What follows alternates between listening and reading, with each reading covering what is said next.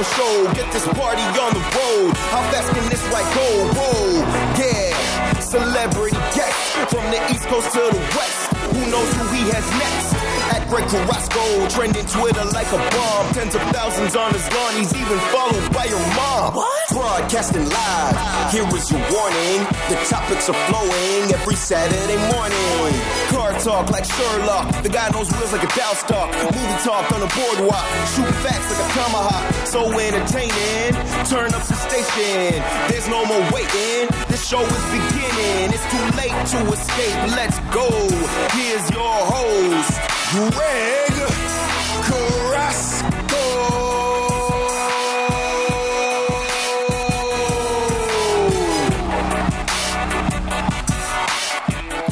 Well, since my baby left me, well, I found a new place to dwell. Well, it's down at the end of Lonely Street, that heartbreak hotel where I'll be just so lonely, baby. Well, I'm so lonely. I'll be just so lonely, I could die. Although it's always crowded, you still can find some room for broken slackers. It's too crowded and gloom. I feel bad interrupting the king. Just so lonely, I'm so lonely, I could die. Amazing. Some people take this love for Elvis a little weird, though. It's like a whole subculture there. I remember once I took over a store that I'm not going to get into where because it doesn't matter. But the general manager was obsessed with Elvis, like obsessed. He had a bust. There was like a pedestal with a bust of Elvis inside the office. Apparently, he used to dress up like him and walk around and stuff. I got a question for you. Yeah, man. Is Elvis dead? Yeah. Some people don't think so. He dead. Some people don't think so. He dead, all right. He's dead. So is Michael Jackson. So isn't Elvis's daughter? Didn't she just die a little while ago? Lisa Marie Presley or something? Yeah, she did actually. Heart attack, I think. Yeah, very recently, a couple months ago. You know, when you have that kind of money, it's like you don't know the meaning of the word no, and you fall into a life of excess. No? You can do everything, a lot, now, hard, forever. You know, what do you think is going to happen? You know, did you watch the Elvis movie? I did not. No. I was actually able to. Were you? Yeah, it was actually pretty good. Very good. I was very surprised that, I shouldn't be surprised because Baz Luhrmann is just really, really good at making movies on the whole. But and I know there's a lot of Hollywoodization of Elvis's life, but at the same time, it's Hollywoodization. Wow, that's a big word, man. It's way too early for Saturday. Hollywoodization. All right, let's go. but it's also interesting to see that you can see what's real and what's authentic, as well as what is glamorized in that sort of way. In that sense, the truth is that we would never know. But what was that actor? The name of the. Was it Tom Hanks that played the bad guy? The Colonel, yeah. Yeah, the Colonel, yeah. That was that was a pretty credible bad guy. Mm-hmm. I like Tom Hanks as an actor. While we're on the topic of the movies, Greg, I've got to say, I've heard that you are stoked for the Barbie movie. It's Barbenheimer weekend. We've made it. Yeah. You know, that's populated my my news, my social media feed for the last 2 weeks or so. But one of the things that, since we've gone down the rabbit hole of movies, I want to go and see The Sound of Freedom. I don't know, you guys, I'm sure that everybody's heard about this movie. Have you heard about it, Lex? I have heard about it. I just don't know enough about it yet.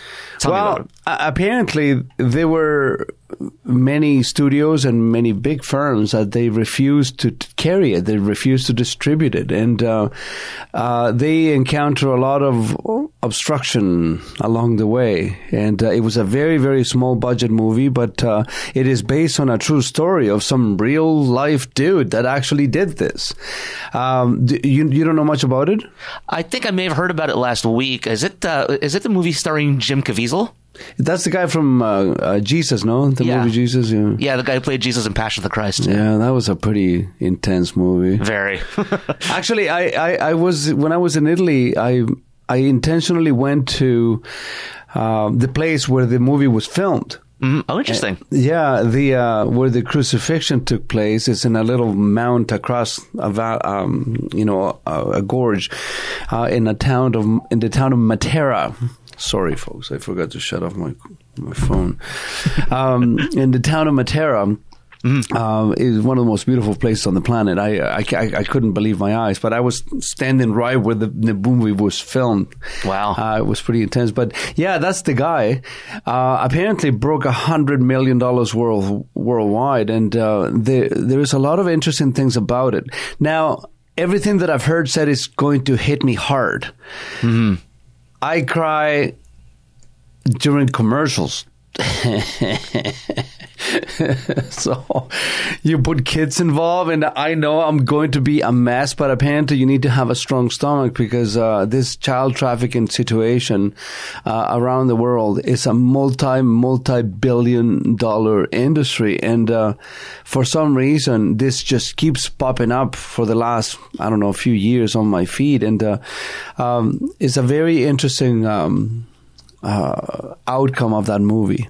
Apparently, there were many people that were trying to hold it back.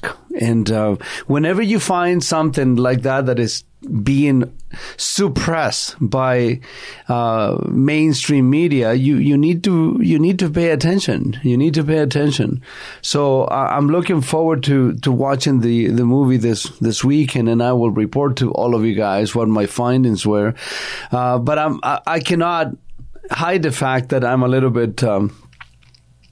I wouldn't say that I'm scared, but I'm reluctant because I know I'm a sensitive type of person, you know. Little things, especially as it involves children, it just gets to me hard. So, I don't remember last time I went to the movies. Have you gone to the movies lately? Ooh, the last movie I saw was John Wick. Yeah, me too. A couple months ago now.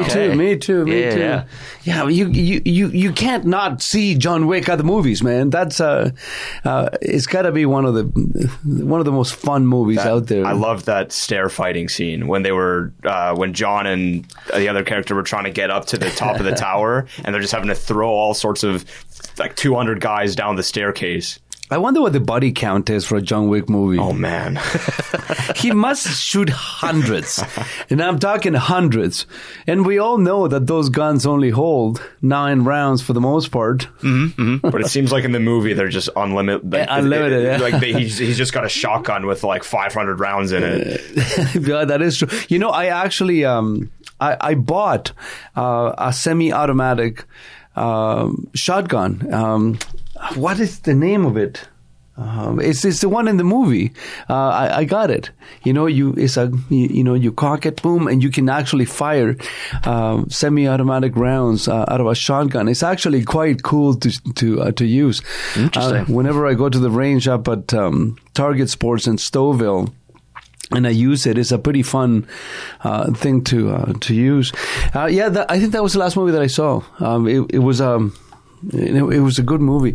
The other thing that I wanted to talk to you about, because I know that you're not a fan of Justin Trudeau, what did you guys think of him opening the Indigenous Games and getting bowed as aggressively as he was? How do you feel? You guys are Canadian, right? You know, I'm a Canadian myself, but I'm an honorary Canadian. How do you guys feel when the Prime Minister is so unbelievably detached from reality, and he goes and addresses a community that he has completely overlooked during his entire tenure as Prime Minister, and he feels that he has the moral standing to go and address Indigenous people? Well, I think he does a pretty good job of giving off the illusion that he cares. Not to say that he doesn't, but I think he does a pretty good job giving off the illusion that, he prioritizes indigenous people's health. But you said it. I think he's neglected them for a lot of his tenure. I think that was an appropriate response. A lot of people's criticisms with Trudeau, and I've been in this party as well, is I think he can oftentimes appear phony. And I think a lot of the time addressing Indigenous people, I mean, this whole act, going to open the Indigenous Games, it just reeks of phoniness. And they caught on right away. He's a poser, man. This is the part that I don't understand. And this is perhaps beyond, my ability to understand politics. And somebody posted last week that he has committed to donating another $500 million to the war. And I'm thinking, could you solve the freshwater situation in Northern Ontario for $500 million? What do you think? Yes. You probably could, right? There's if not completely solving it, at least it's going to be a substantial amount of solving. I think that with the amount of money that he sent to fund the war, that we shouldn't be involved in other people's affairs when we have problems at home. But with the billions of dollars that the Canadian government has sent already, we could have probably built the house for each and every one of the Indigenous people in Northern Canada. No doubt. But somehow we justify spending and sending money overseas when we have some massive problems here at home. I really don't understand it. Do you guys see what I see when I see this stuff going on TV? Yeah, it's the frustrating part about. It's nice that Canada has such a reputation and such a and is known for being, I guess, for lack of a better word, a big help to other people around the world, and that's great, and Canada has a good reputation for that. But again, we do have a housing crisis, we have a financial crisis, we have a lot of things going. We have the wildfires that have made air quality around not just Canada but in America really questionable. And it's funny that sometimes in the past couple of months, better air quality in Manila sometimes than it has been in Toronto because of the wildfires, and nothing's really and there's something that could be done, but it feels like it's not being done, and the Prime Minister might need to step in. Listen, as much as I dislike Trudeau, I don't know if I can blame the wildfires on the guy. Don't get me wrong. You're pushing it hard. I'm not blaming the wildfires on the guy. Have you been drinking Baileys already, man? Where is this bottle that is? I think it's in the fridge. I haven't broken it out yet. It's not a good idea to put cold Baileys in your coffee. But anyways, folks, you are listening to the Greg Carrasco Show. We are Canada's largest radio show on weekends, and we are live. If you have something in your mind and you want to talk to me about anything, what do we talk about? We talk about cars, we talk about motorcycles, we talk about politics, philosophy, literature, tattoos, beards, jiu-jitsu, fitness, Barbie, Sound of Freedom, whatever is on your mind. Call me 289-275-9600. 289-275-9600 is the phone number. The show is brought to you by Oakville Nissan and Oakville Infinity. We are the home of the no commission salespeople. We're going to take a short break. We'll be right back.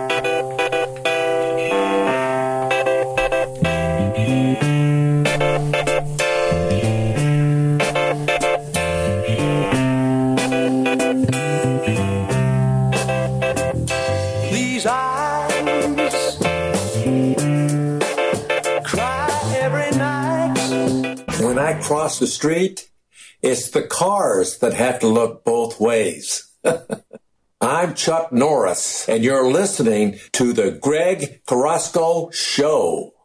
I'm Gilbert Gottfried, and it's Saturday morning. If you're hearing my voice, you're either watching Aladdin or listening to the Greg Carrasco Show.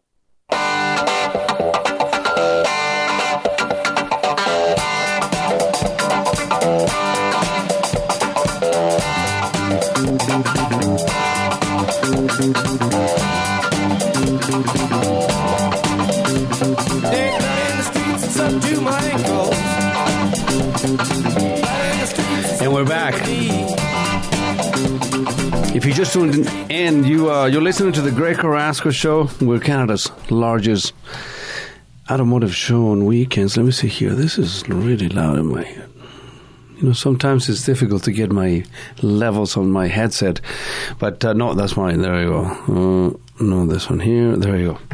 The as usual, the show is brought to you by Oakville Nissan and Oakville Infinity. So, if you're looking for a vehicle, I have to share a couple of things with you. You all know how I feel about leasing. Leasing is just a terrible thing. It's a terrible thing. And you're gonna say to me, "Why are you talking about leasing, Greg, when leasing is a terrible thing?" Well, because the company that I work with, they offer it, and the deal is actually, as far as leases are concerned, the deal is pretty good, so I have to share it with you.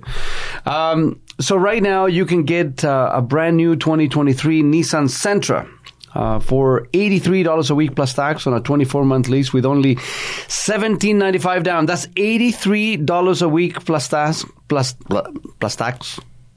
You know, I always have problems with that. You know, my ESL comes up from time to time. You know, last night he's my best friend, but you know, I'm not his best friend. My buddy Kurt came over with his beautiful significant other, and they got to my house at around, I don't know, 6:30, 7 o'clock last night. No, 7:30 is when they arrived. Next thing we know, it's 1 o'clock in the morning. Oh yeah, we're floating in the pool, and the pool is warmer than the outside, so you don't want to get out. But you know, by the time I made it to bed, it was like 1:30 this morning, and then I have some people doing some work in my garage, so my alarm went off this morning at 5. So that was like me with 3.5 hours worth of sleep, and it was. I feel it this morning, man, and that was hard. But you know, it was Kurt. It was so nice to have you guys at my house last night. It was great. Thank goodness for that nectar of the gods. Thank goodness, nectar of the gods. It would really. I don't know if I could go through a day without it. I do get a headache. I know that I have some problem with the caffeine in the sense that I need to have some every morning. But you know, 4 shots of espresso at around 5:45 in the morning goes a long way. Oh yeah. It's enough to wake you right up. So $83 a week plus tax for a Sentra 2023 SV. And if your kid is going to school and you need a rather inexpensive vehicle to drive, this may not be a bad idea. Now, if you are tired of driving a van, what's your problem with vans? If you're tired of driving, what about the soccer moms out there? How do you know, teenage girls will say that better than I get. That's the sound effect to describe vans. And you want to graduate, you want to promote yourself to something actually really, really nice, you should probably have a look at the Infiniti QX60. And right now you can get one on a 33-month lease with $26.95 down for only, and this is, I say only, between brackets, $439 semi-monthly. Don't ask me why semi-monthly is a thing. It is semi-monthly. Yes, the show is live, and we're taking phone calls. 289-275-9600 is the phone number. We're going to give away a set of AirPods to the best phone call of the day. But as you all know, slackers stay in bed until late, and they don't call the show until like 10, 15 minutes before we close, and that's a bit of a problem. You know, I have a question for you guys. Shoot. Europe or the Caribbean? We tossed that question last night during dinner, and it turned into an argument. We were literally, I don't know if it was the wine, I don't know what took place, but this was an interesting debate. And, you know, my friend said, no context? No context. Just Europe or the Caribbean? Now, I got to preface this saying I've never been to either. Believe it or not, I've never been to either. I know. I know. I was all set to go to Europe in April of 2020. Okay, rub it in, go for it, go and rub it in, go and rub it in. I'm going to a Caribbean island actually, though, with my Bonaire, with my parents in October. I want you to put that on hold. We have a phone call there, Lex? Yes, we do. Who do we have on the line? We have Antonio, and he's got a car question for you. Antonio, thank you for calling the Carrasco Show. How can I make your life better this morning? Yesterday, I walked into my dealership, and within seconds, I became super livid. I drive a BMW as a product. That's your problem right there. Warranty. I know. Trust me, I know. So I walk in, and I just expect to leave my key as usual because it's all included in the warranty, the oil changes. And I'm told that my warranty has expired. Literally expired a couple of weeks ago. My question to you is, especially with a premium product like BMW, should I not expect a phone call a couple of weeks, couple of months before, just like a mortgage comes due, and it's like, hey, your warranty's coming due. Would you like to, look into extending it or buying a new one? Is that too much to ask? Antonio, I know that you listen to the show, dude, but you are the worst, dude. You are the absolute worst. Because it's your car. It's your responsibility to make sure that you know what's going on. Listen to me. It's your vehicle. It's your responsibility to make sure that you know when your warranty expires. Now, would have been nice? Sure. But you got to remember that, I don't know where you're going, but most dealers will have tens of thousands of customers. And you're going to say, well, I'm important. I'm sure you are. But the reality is this, that, let me give you an example. And I want you to stay with me with this because it's important, right? A little while ago, this gentleman showed up at the store. He bought a vehicle used. I'm going to even keep the brand out of the equation. And he showed up at the store with his vehicle on a tow truck with an engine seized. And we discovered that he hadn't done an oil change for almost 20,000 kilometers. So the engine seized because of lack of maintenance. And he says, well, it's your fault. You should have called me. So but hold on a second. At the time, we did a little bit of an investigation for him, and we discovered that there was some small metal particles in the oil residue, residues on the oil pan, and we were able to hook him up with some warranty. Okay, we changed the engine. We gave him a free engine. Guess what happened 20,000 kilometers later? If you had to guess, Antonio, talk to me. Guess what happened 20,000 kilometers later? The car shows up again. The car shows up again with an engine failure because of lack of maintenance. So, this guy is literally suing us because he wants his money back that, according to him, he bought a faulty vehicle. And the reality is that he cannot prove to the dealership that he has done a single oil change in the last 40,000 kilometers. I agree with you 100%, Antonio, that the dealership should have sent a little notice. You may be hitting your warranty soon. Your warranty may be ending soon, but it's impossible to keep track of the driving patterns of each consumer, especially after COVID. Some people now are driving more than before, and many people are driving significantly less. Now, how far over your warranty are right now? 2 weeks. Okay. And they refuse to give you warranty work?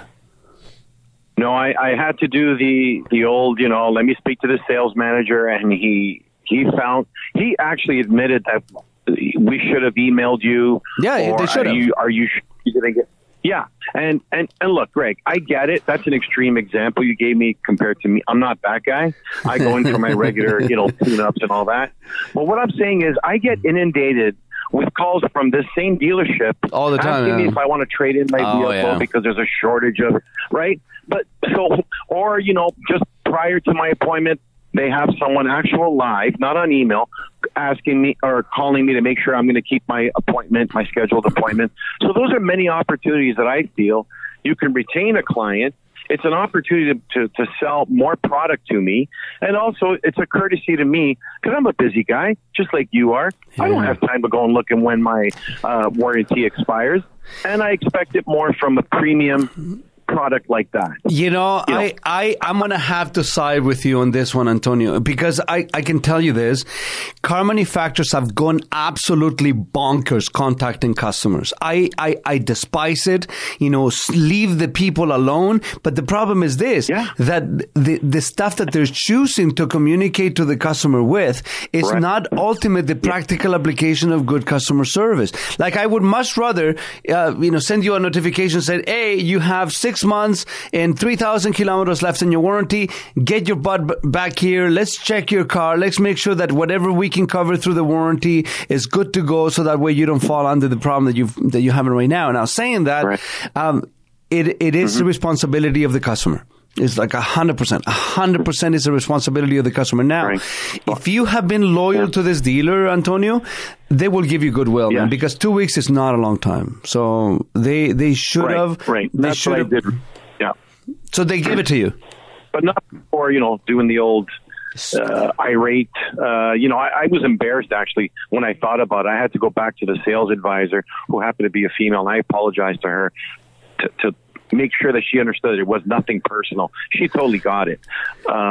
But look, Greg, I get you, but I'm just thinking, in a service-based industry, that's what brings me back to a dealership or to a product. And it's lacking. And things changed over the last, I've been driving, these type of vehicles for the last 20 years. Nothing has changed. It's still the same old BS. I wish I could stand here and disagree with you, but I can't. And, I'll tell you this, because a few years back, I decided to go and work for one of the big 3 American imports. And the stuff that I saw at that store, dude, I only saw it in the movies. Like, I didn't think that stuff was legal. And it's still happening right now under our nose. And as much as we try to clean up the industry, dude, I got to tell you, man, the TADA, in conjunction with OMVIC and the CADA, do a tremendous amount of work cleaning up our industry, and that we are one of the most legislated and scrutinized industries in the country, but still you find some very small elements here and there that is just absolutely criminal, man. And I wish I could say it out loud and who it is and what they do, but we live in a world in which there are other repercussions, and it becomes your word against other people. In my case, the best thing that I could do is just walk away. Just walk away. I'm not part of this. I do not want the car business shouldn't be something that we do to people. The car business is something that we do for people. I don't want people to feel assaulted when they walk into a car dealership. That's not the point, right? But you will be surprised how many bad elements still remain. Now, saying that, my career now is almost 30 years in the industry. It has gotten better. It has gotten better. There are some, checks and balances. We have systems in place now, but, we still make mistakes, man. I hope that, your local BMW dealership was able to, step up and look after you and, just make sure that you stay on top of your warranties. But thank you so much for the phone call, Antonio. I really appreciate it. Yeah. All right, Greg. Thanks very much. Thanks, brother. 289-275-9600 is the phone number. 289-275-9600 is the phone number. That's a very interesting lesson to learn from Antonio, folks. Just about everybody that has a car. There is a car in your driveway. You use it to go to work. Your kids have one. Everyone has it. If you ask yourself, when was the last time I did an oil change in this? And you cannot remember when you did the oil change, maybe, just maybe, you should call the dealer and say, am I due? Am I due? Because your vehicle is the exact same thing that happens with your dentist. You can get away with not going to the dentist for a long, long time. And maybe you were blessed with a mother that drank a lot of milk during the pregnancy. And you did also when you were young. And you have good calcium and good bones. And your teeth are still holding on. But one day, guess what? It's going to start as a little pain somewhere. A little tiny pain that's going to grow. And at nighttime, it's like, oh, man, this is really bothering me on the side of my face. And then you start talking like this because your face hurts so much. And then you're going to go and see Dr. Banderi in Oakville. I love that guy. You're going to see Dr. Monderi in Oakville. And they're going to say, sir, sorry, I need to perform a root canal, a double root canal, because you didn't do maintenance on your teeth. So what I'm saying is the following. If you do your maintenance, which I do, I do my maintenance on my teeth at minimum of 3 times a year. And if you know me, you know that I have this pearly whites. I take a lot of pride in how much care I put into my mouth. 3 times a year, I do maintenance on my teeth with the hope that I never have to do a root canal. That's the whole point. If there is a cavity, if there is a problem, there was early detection is the number one way to solve problems in everything in life. You start noticing something bad, fix it now. You see yourself slacking, fix it now. You know, The Rock put a really cool video yesterday on social media. And what he said is, whenever you're thinking about doing something and you say, one day, he says, no, that's not the way you should do it. Just say day 1. Pow! It hit me like only The Rock can. That's what The Rock was cooking in my social media yesterday. Heck yeah. It's not one day, folks. It's day 1. And day 1 is today when you start listening to the Carrasco show, because this show is cool. Do we have another phone call now? We do. Who do we have on the line? They didn't give their name. What do they want to talk about? They even write that? Yes, it said, why aren't you awake? I'm trying to buy 210B M750. I was 16,000 or 160,000 K. What do you think is the Star Wars? Okay, let's put this person on the line. I have no idea what you just said there, Lex. Me neither. Hey, stranger, that you want to talk to me. What's up? How can I make your life better this morning? Morning. Good morning. How are you? Not too bad. How are you? Good. What is your name? It's Joe. Hey, Joe. What's going on? I am trying to buy a 750 Li with 160,000 K. What do you think this car worth, Greg? Oh, that's a good question, dude. Let me see here. I don't think I have my V-Auto open on my computer. Look, I happen to like the 750. I think it's a phenomenal car. The problem is this, that is not a big seller. The Li is a limo, man. I have had a 7 Series sitting on my lot for a year that I can't get rid of, dude. And it's got less than 100,000 kilometers. It's got like 90-some-odd-thousand kilometers. If you have a minute, go to my website and look at that BMW that I have sitting on my lot, because I'm about to just auction it off. No way. Okay. I'm serious. Go and check it out. Why don't we do this? Let's take a short break. Don't go anywhere, Joe. I'm going to see if I can get a hold of my system here. And I'll tell you what, if I can get on my system, I will tell you what the vehicle is worth, what you should be paying, and whether we can help you or not. Folks, you're listening to the Greg Carrasco Show. The show is brought to you by Oakville Nissan and Oakville Infinity, and you're going to get the straight goods when you come and talk to me. Let's take a short break. We'll be right back.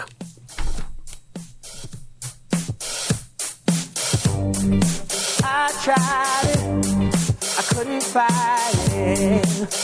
Now I just want to get back to me. What's up, everybody? This is Randy Couture, and if I'm not beating people up, I'm listening to the Greg Carrasco Show. Give it a listen. Take care. David Hasselhoff here. Now, I only have one thing to say, that you need to make better life choices. Listen to the Greg Carrasco Show.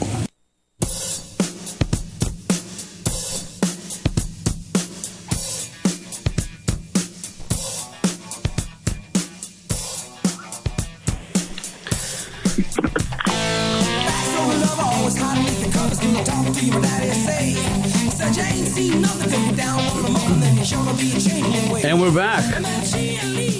Oh, yeah. If you're just tuning in, you're listening to the Greg Carrasco here, and I have Joe on the line talking to me about older luxury cars.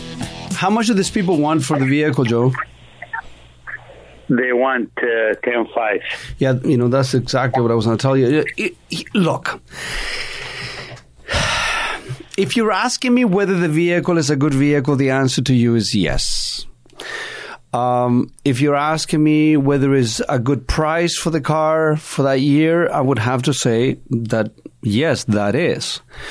The kilometers, I don't think that you can hear me. Can you hear me now? Yes, you can still hear me.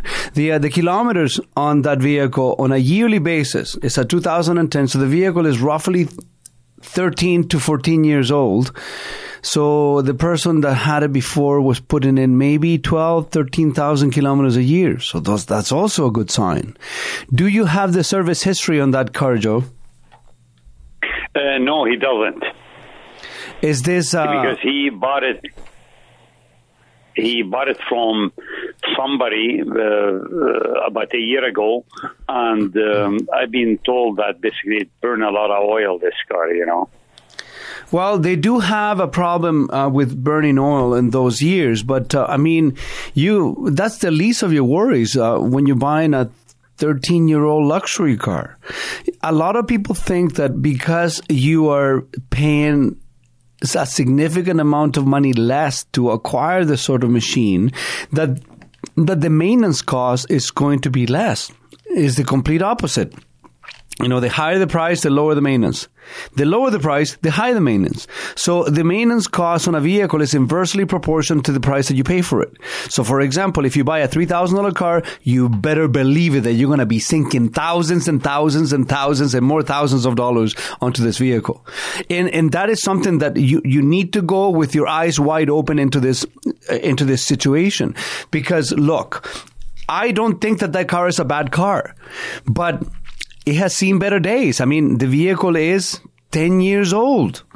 You will find issues. It's already way past all the serviceable lifespan that you could have had. Now, how many kilometers are you going to be driving a year? Oh, not much, actually. I have another couple cars, so this is just like... It's a hobby car more than driving to whatever. Okay, so let's not even 10. Let's analyze this for a little bit longer. What are your other cars? I have a car actually which I'm in love with. It's 2010 Lincoln Town Car Limited, which got only 110,000 kilometers on it. Okay, what else you have? I have a Nissan Ultra, which has got 160,000 K, and that one is 2,000. A Nissan Ultra? No, Extra. Oh, Xterra. A Nissan Xterra from the year 2000. How many kilometers does it have? 160. And is it yellow? Is it black or is it silver? No. It's a black. It's black. Black on black. Yeah. Black and gray interior. In gray interior, yeah, for sure. I was selling those things. It's a beautiful car. Okay, so you collect this sort of thing. That's what you're talking to me about, well, right? Not a collecting. My kid, they drive them, whenever. But the Lincoln, nobody drive it. I just drive it myself. Yeah, that's a big boat. Look, man, Actually, I was surprised. I just turned the radio. I used to talk to you a lot at 10:10. And I was just turning the radio. I said, no way, I can't believe it. Well, Rick is there. So this is, I can tell you, Joe, this is the last free radio station that we have in Ontario. In all the other networks that I work for, we're not allowed to speak our mind, and I'm not going to do that. So it doesn't matter how big the radio station is. If they don't allow me to speak my mind, I will leave. You know what I'm saying? I respect you a lot for that. In fact, I spoke to you when you were at 10:10 about the vaccine, and we had a long conversation, if you remember or not. And yep. I promised to say, well, I'm going to come and visit you one day there, so make sure you bring the espresso, and I will do that one day. Maybe you said you have a couple cars, 750 Li. Maybe I'll stop by and look at it. Stop by and have a look at it. Now, look, if you want to ultimately buy that 750 Li that you're looking at, my personal recommendation would be the following. Take the vehicle to either someone that you trust, like a friend of yours that is a mechanic, or take it to a local BMW dealership to give it a once over, or bring it to me. At least we're going to be able to put it up on the hoist, check the compression on the engine, make sure that the seals are all there, make sure that the car is all there for you. So if you want to do that, I'm more than happy to help you, Joe. And thank you so much. It's so good to hear your voice again, brother. And stay well, and hopefully you'll call again, okay? I definitely will. Thanks, Greg. Have a good day. Thank you, Joe. That warms my heart, man. That guy's been listening to me for at least 12 years. And, the unfortunate thing is that when you change networks, especially for the reasons that I have changed networks, some people we are creatures of habit. You turn the radio station to that station. That's what you listen to. And a lot of people don't, they're so set in their ways that they are afraid of going click, click, click on the dial. Not that the dials click anymore, but that's what usually happens. That is an interesting conversation that Joe started here, because there is a lot of people that think that buying a vehicle on the second-hand market, especially the high-end, the super luxury vehicles, that you're going to get a deal. It doesn't necessarily work that way. Let me give you another example. I'm a big fan. What is the name of that? I wish you had a computer, man, so you can help me with this. Let me see. Bentley Coupe. I forget the name of this coupe. Hold on a second. I'm trying to put it in here. The Continental. The Continental Coupe is delicious to look at. When you see a Continental Coupe Bentley coming down the pipeline, you see him going down Trafalgar over there with all the ultra-rich people down in Oakville, or you see it going down Lakeshore Road in front of one of my favorite restaurants, Borgo Antico. You got to go see those guys, people. If you live in Oakville or the surrounding areas and you want to go for a really authentic Italian eating experience, go see my friends at Borgo Antico. It's a fantastic restaurant. No, they're not paying me to say this. I just love those guys. I got them to cater a little get together that I had at my house a couple of weeks ago. Dude! I can think of the tomato and the actual cheese that they sent and the little empanadas. What? It was food of the gods. But anyways, I'm talking about the Continental and I digress. You see the little Continental Bentley going down, deliciously to look at, with the opulence. Sexy, man. It's just like glide. It doesn't even look like it's moving, man. It's just like, it's like gliding down Lakeshore Road. Brand new, it's close to $500,000. No joke. But you wait because you are a sensible person. So you wait 1 or 10 years until it gets cheap enough to get into your plebe income bracket. So you can pick up a 10 or 12-year-old Continental now for, I don't know, maybe $30,000, $40,000. So you can literally buy a 12-year-old Bentley for $40,000. But here is the problem. If you're one of those lucky ones that got the electrical gremlins factory setting from Bentley, and you have some electrical problems with this car, you're going to be dumping money into this vehicle as if it was a boat. The amount of money that it costs you to service a Bentley it would put it out of everyone's income bracket, no matter what price range you're in. And I looked at them, and I work in the car industry, so we got our ways around things. If I need to do an oil change on my Bentley, it's not going to cost me $2,000 like it costs for a Porsche.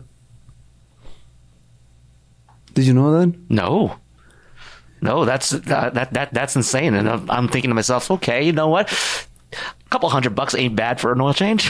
A couple $100. I know. Like comparatively. No, man. I think that right now for a BMW 8 Series is about $1,000 or so, or $800 and some odd for an oil change. Yeah, exactly. And I'm just like thinking to myself, okay, you know what? Compared to what I could be paying for an oil change in another car, on a luxury car, oh boy, wow, what a difference. No, but I think that what I'm trying to get at is the fact that actually, look at this here. A 2013 Bentley Continental, $88,000. Nice. A 2008, $66,000. Nice. 2005 Continental GT, $46,000. But that's not the problem. The problem is the problems that come with that vehicle. Think of all the stuff that needed to go wrong for that car to land in that little tiny used car lot on Kingston Road. Yeah. Wow, that's a scary place, dude. It's a scary place. Look at this.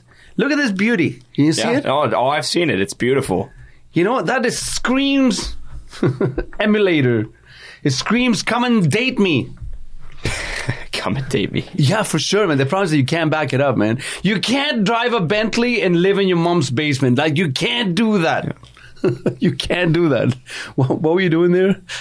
You're doing some head sign. Oh, come in, Money Mike. Money Mike is here, so he's going to join us in a couple of minutes.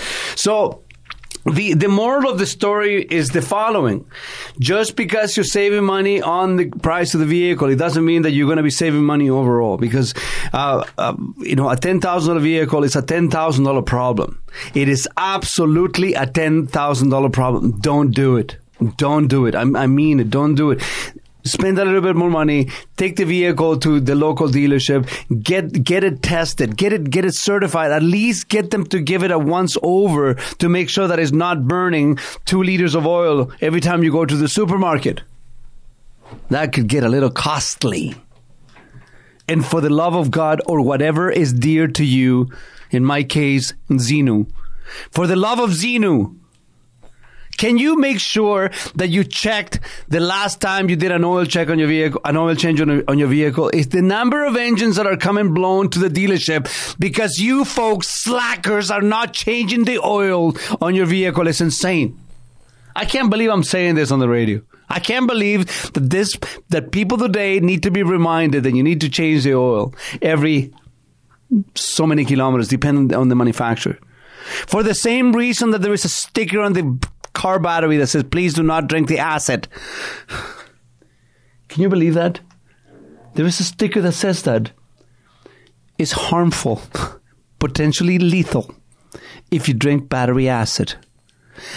And on that note, we're going to take a short break, folks. Money Mike is in the house.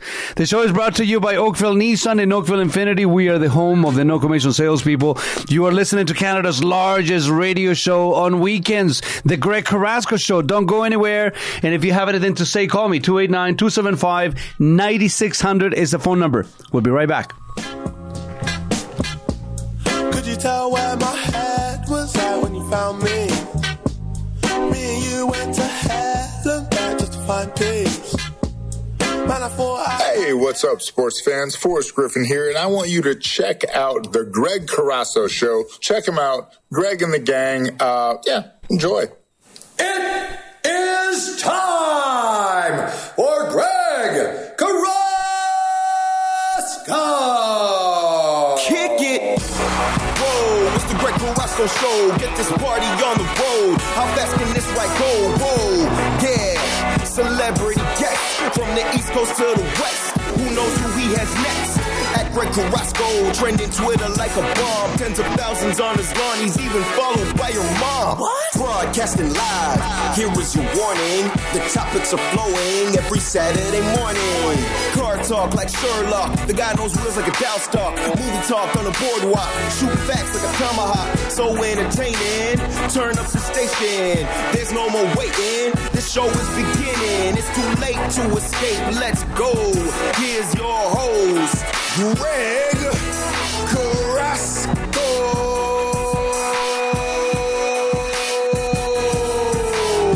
I've been a rich man and I have been a poor man, and I choose rich every time. Yeah!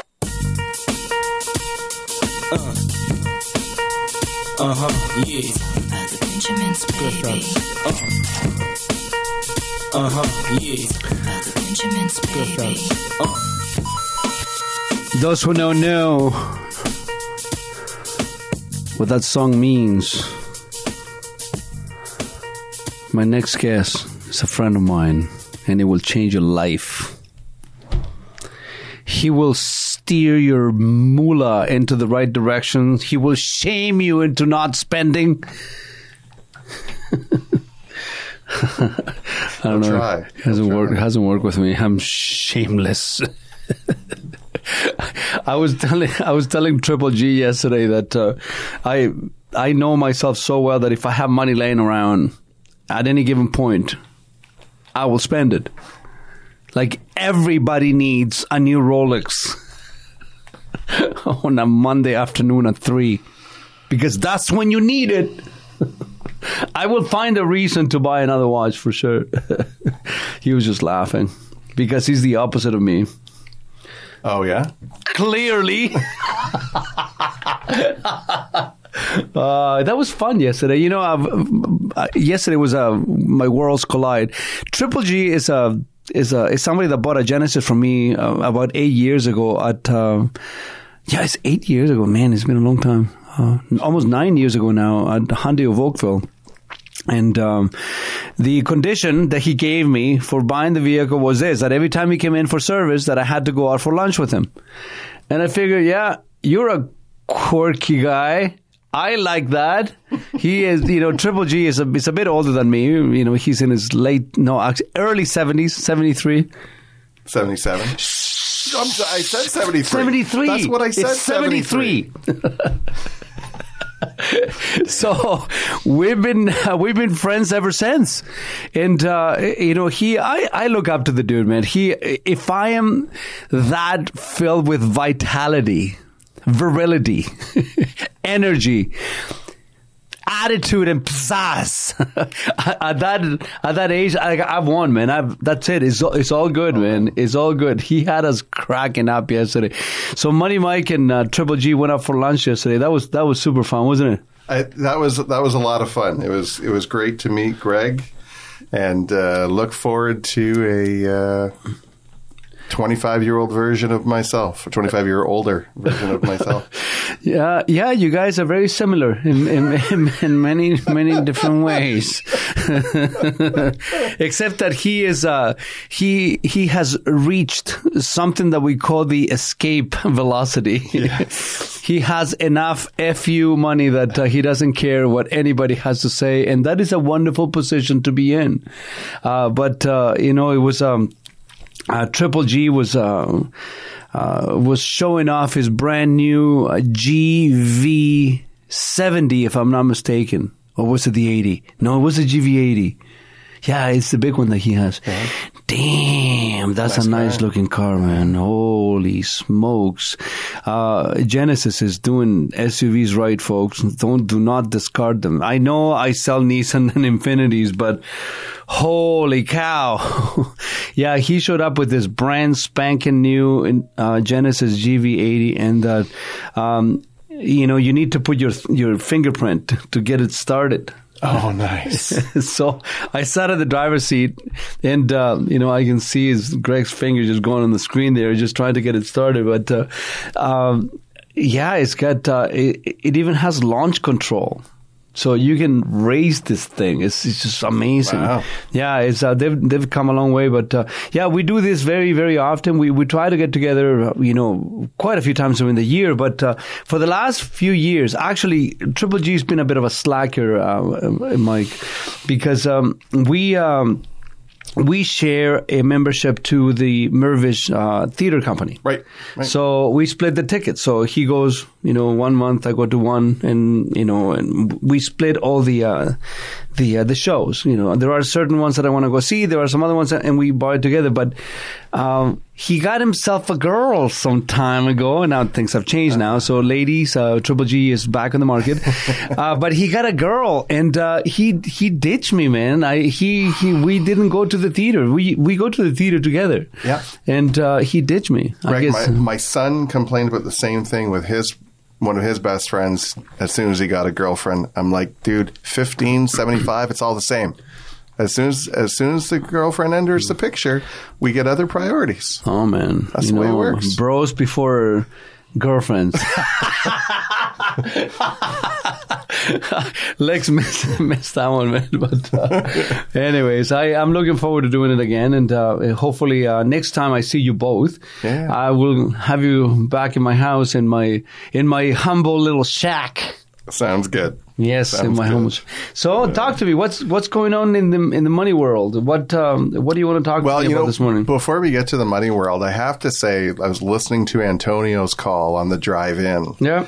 And totally in his camp, because I'm not sure if you're aware of this. I work in a world of sales. Mm-hmm. And so I don't shudder because of the lack of service that he received. I shudder from the standpoint of sales opportunity lost. Yeah. If I am the sales manager over at the BMW dealership, somebody is getting a talking to.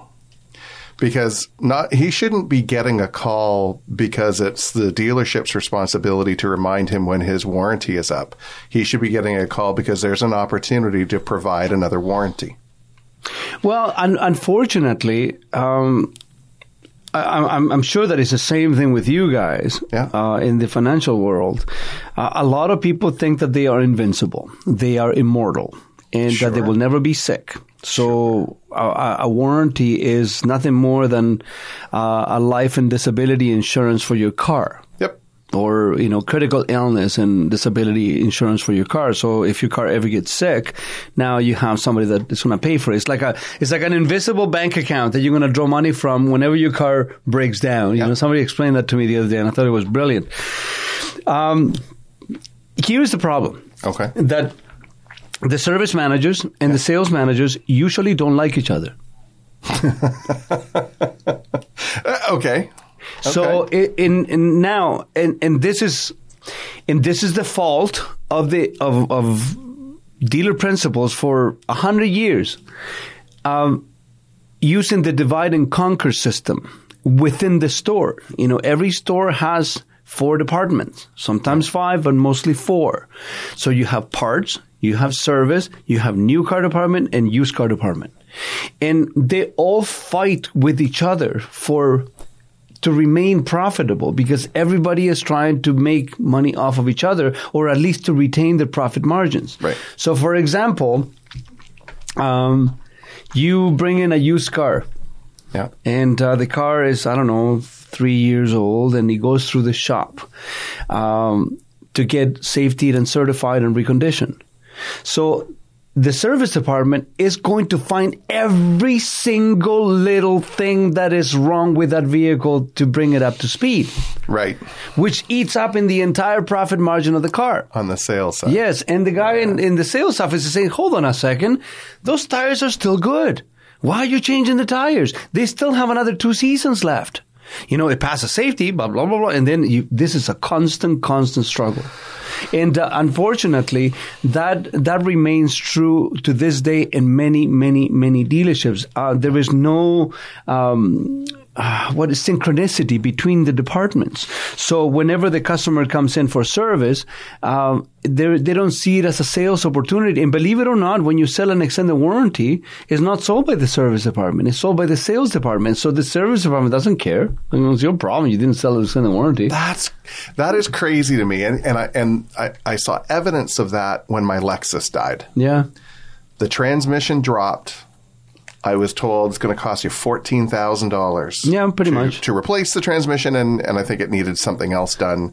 The total of all these things was $14,000. So it wasn't worth it for a near 10-year-old vehicle. No, it was not. So time to walk away. The only call I got from Lexus was asking me, when are you going to come and pick up your dead car?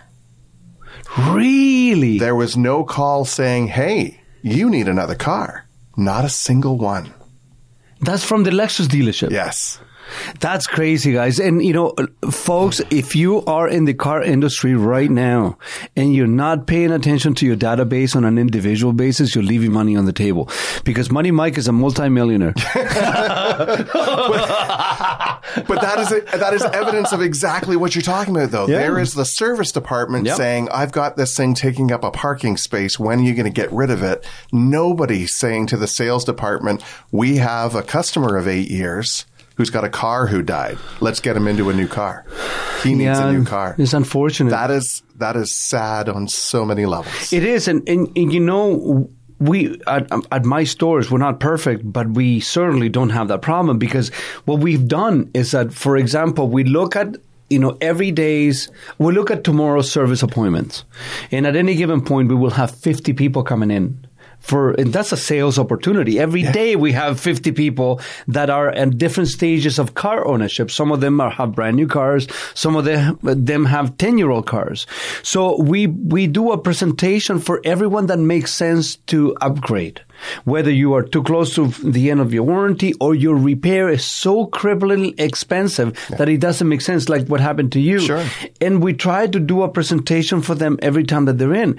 But you see, look, of course, it's self-serving. We want to sell a car, but we are doing it with good intentions, because if you keep this vehicle right now, you're going to spend more money than you should. If you keep that car, you're paying more money than you should. And we look at it from that perspective. If I was in that position, would I do what you're offering me? If the answer to that is yes, let's present that to the customer. So we take that approach, but you'd be surprised how many people look at car dealerships to this day as the big bad guy in that big building over there that is just going to take advantage of you. That perception has not changed. No, and I get that, but that's in my mind, that's what sales is. Sales is providing you a perspective. Here's an opportunity to fill a gap. You either see the gap or you don't. Mm-hmm. But I can't take offense at the offer. It is still my decision to make. I vote with my feet. There was no offer. And that to me was such, I mean, if I had a 3-year-old, my 3-year-old would understand. Yep. Daddy doesn't have a car anymore. He probably should have another car. Lexus didn't understand that. Oh, or they refused to see it. They refused to see it, and the opportunity was right there on their face, and they never really took it. But, and that's why a lot of people come and do business with me, because... Which is what I did. Yeah. Which is what I did once again. It's an interesting phenomenon that I've seen over the years, Mike, because by and large, people are not brand loyal anymore. That was a thing of the 40s and 50s and 60s. Today, people just gravitate towards different brands all day long. But people are so fed up with being taken advantage of that once they find a car person that they feel they can trust, then they have a car person. And whatever that person is selling is what they will take. Yeah. And I have seen it throughout the years that people have followed me through, I hear it all the time, oh, you change jobs all the time. Actually, not really. But wherever I go, people find me at that stage and they will get whatever it is that I'm providing them for them at the time. Yeah. And that is an incredible compliment. And I feel so humbled by all these people that have been following me for close to 30 years now. It's fascinating to see. But I think that what I try to provide for them is a predictable experience and safety. Nothing bad will happen to them when they deal with me or my crew, because I keep a leash very, very short on the crew. Yeah. I don't have to anymore because they have been working with me for so long that I simply don't put up with nonsense, and they know this. And that makes me super happy. So when somebody asks me, Greg, who should I talk to of your staff when I come and see you and you're not there? And I say, pick. Yeah. Just pick, because they're all good.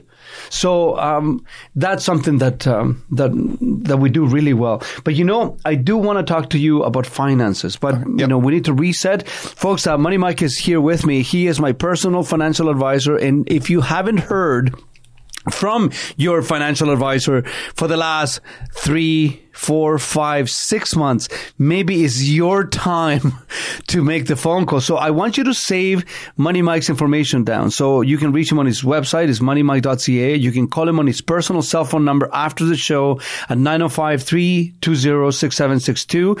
And this morning, he is live with me in the studio. And it's 289-275-9600 is the phone number. All questions are welcome. The show is brought to you by Oakville Nissan and Oakville Infinity, and there is where I live right now. So you need to come and see me. Let's take a short break. We'll be right back.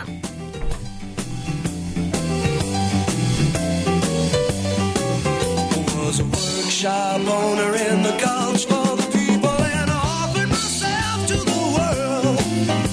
Was a workshop owner. Was a workshop owner.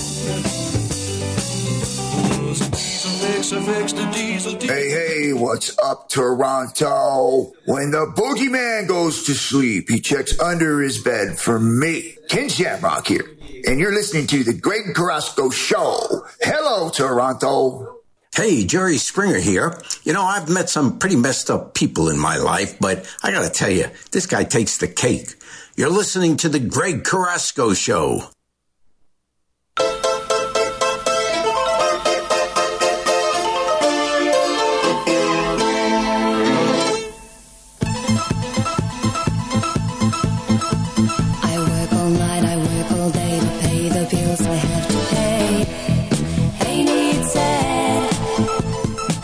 There never seems to be a single penny left for me. That's too bad. In my dreams, I have a plan. If I got me a wealthy man, I wouldn't have to work at all. I'd fool around and have a ball.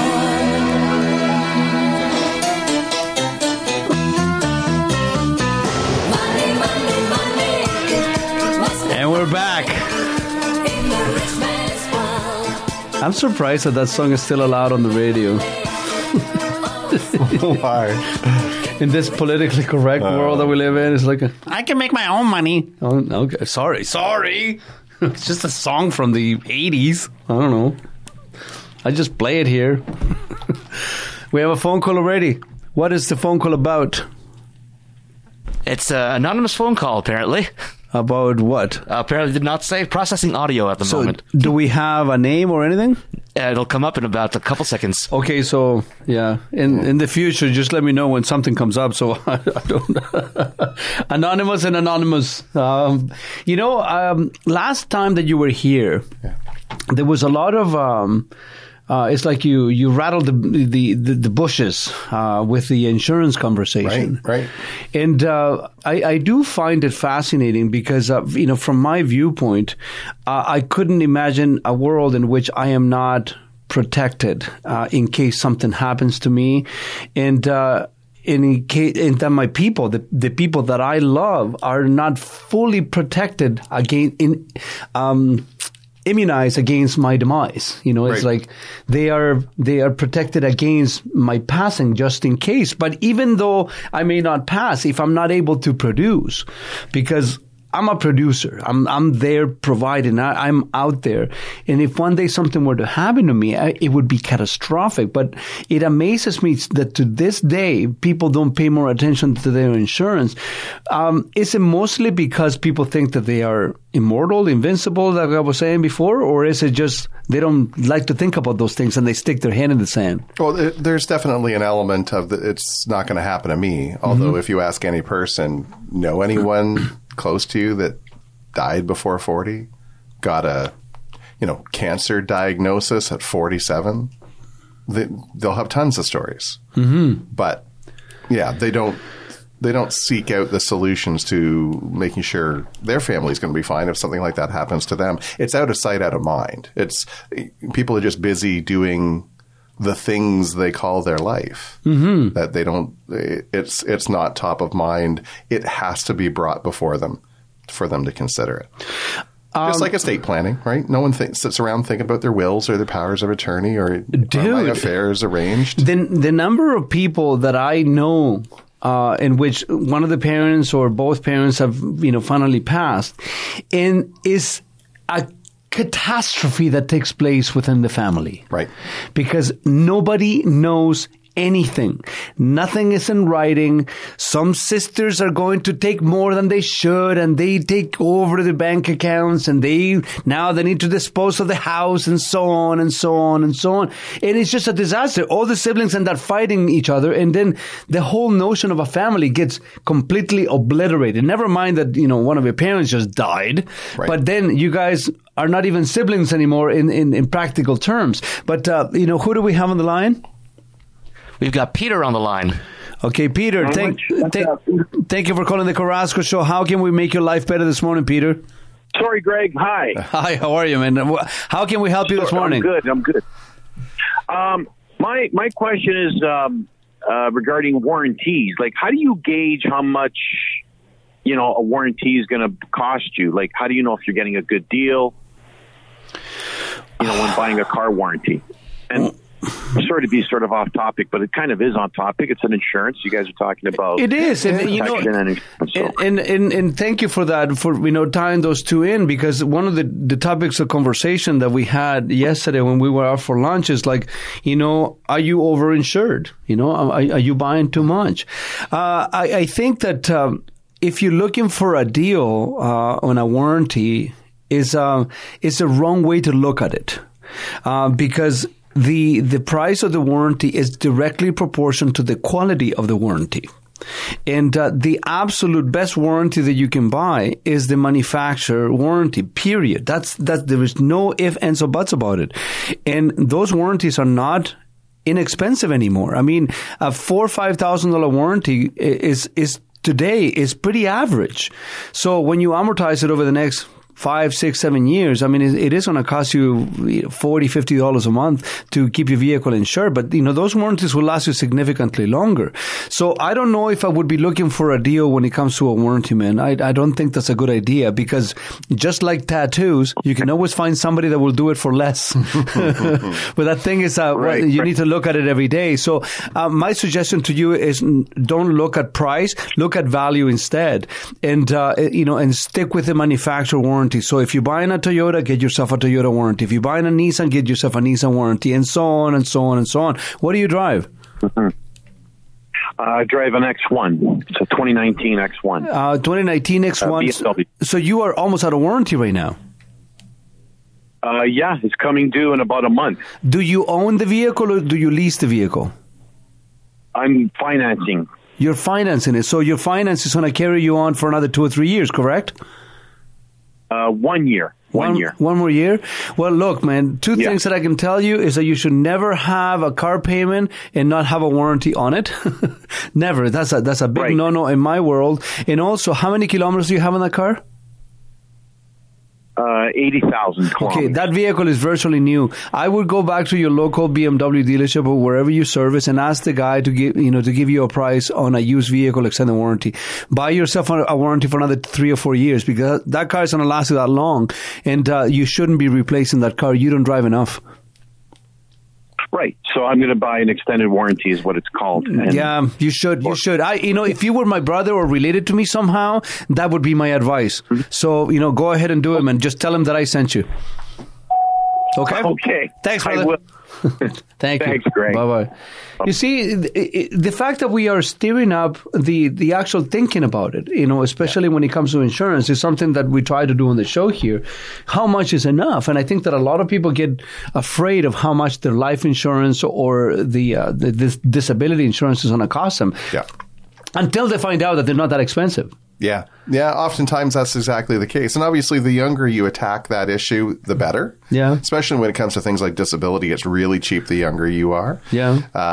But, life insurance in general is far less expensive than people think it is. And it's difficult to find someone who is overinsured. Insurance companies actually, back in the day, you go back 30, 40 years ago, insurance companies would sell you whatever you want. But nowadays, they will determine if you're overinsured before they even put the product in place. Really? They look for justification of the amount of insurance that you apply for. So they're trying to make sure that the amount of insurance meets the needs. I think that it makes sense. But what would be the interest of a financial institution to get you to downgrade your insurance? Well, a couple of things. So first of all, you don't want to be overcharging your client for the coverage and making sure it's a suitable amount. But obviously, they don't want to create an economic incentive for people to make claims. So, from a life insurance perspective, hopefully you're not in a state of mind where you say, hey, I can really cash in by dying. But there are people who do find themselves in that circumstance. And so there can be a illegitimate reason. Intentionality, to overinsure. Interesting. Especially when it comes to areas like disability, you're limited as to how much you can have relative to your income because they don't want it to be profitable for you to go off work and find reasons to call yourself disabled. So they do limit the amount of coverage you can get. And that requires the conversation with an expert. And so, if you're looking for insurance and you need some help on this, just call Money Mike. Call him after the show, 905-320-6762, or you send him an email at moneymike.ca. Now, switching topics a little bit. Yeah. It seems like the Canadian government is just, I don't know if they're wanting to keep the inflation the way that it is, or I don't really understand the logic behind increasing interest rates again. I don't get it. But within my circle, there are many people that are looking at purchasing homes and looking for mortgages and whatnot. Right. And there is such a confusion on this. Like, historically, I always went with variable interest rate. That's what I've always done. Right. And this last property that I invested in is the first time in my entire adult life in which I went with a fixed mortgage for 2 years just to see what was happening. What are your thoughts on this? I mean, so you get in a 1 year fix? Do you get in a 3 year fix? 4 year fix? What are we talking about here? What do you think that is the right thing to do if you're looking at buying a home right now? And also, do you guys provide mortgages as well? Yep, we do.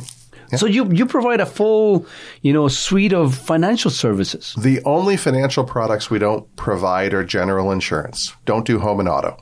Everything else that touches your money from a financial perspective, we offer under one umbrella.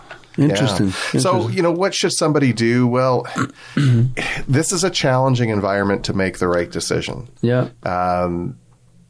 In general, I'd love to say people should get into an interest rate they can afford. Okay. And so if a 5-year fixed rate, you look at it and say, I can afford those payments, and by locking in for 5 years, I have the peace of mind of knowing I'm going to be able to afford them going forward, then power to you.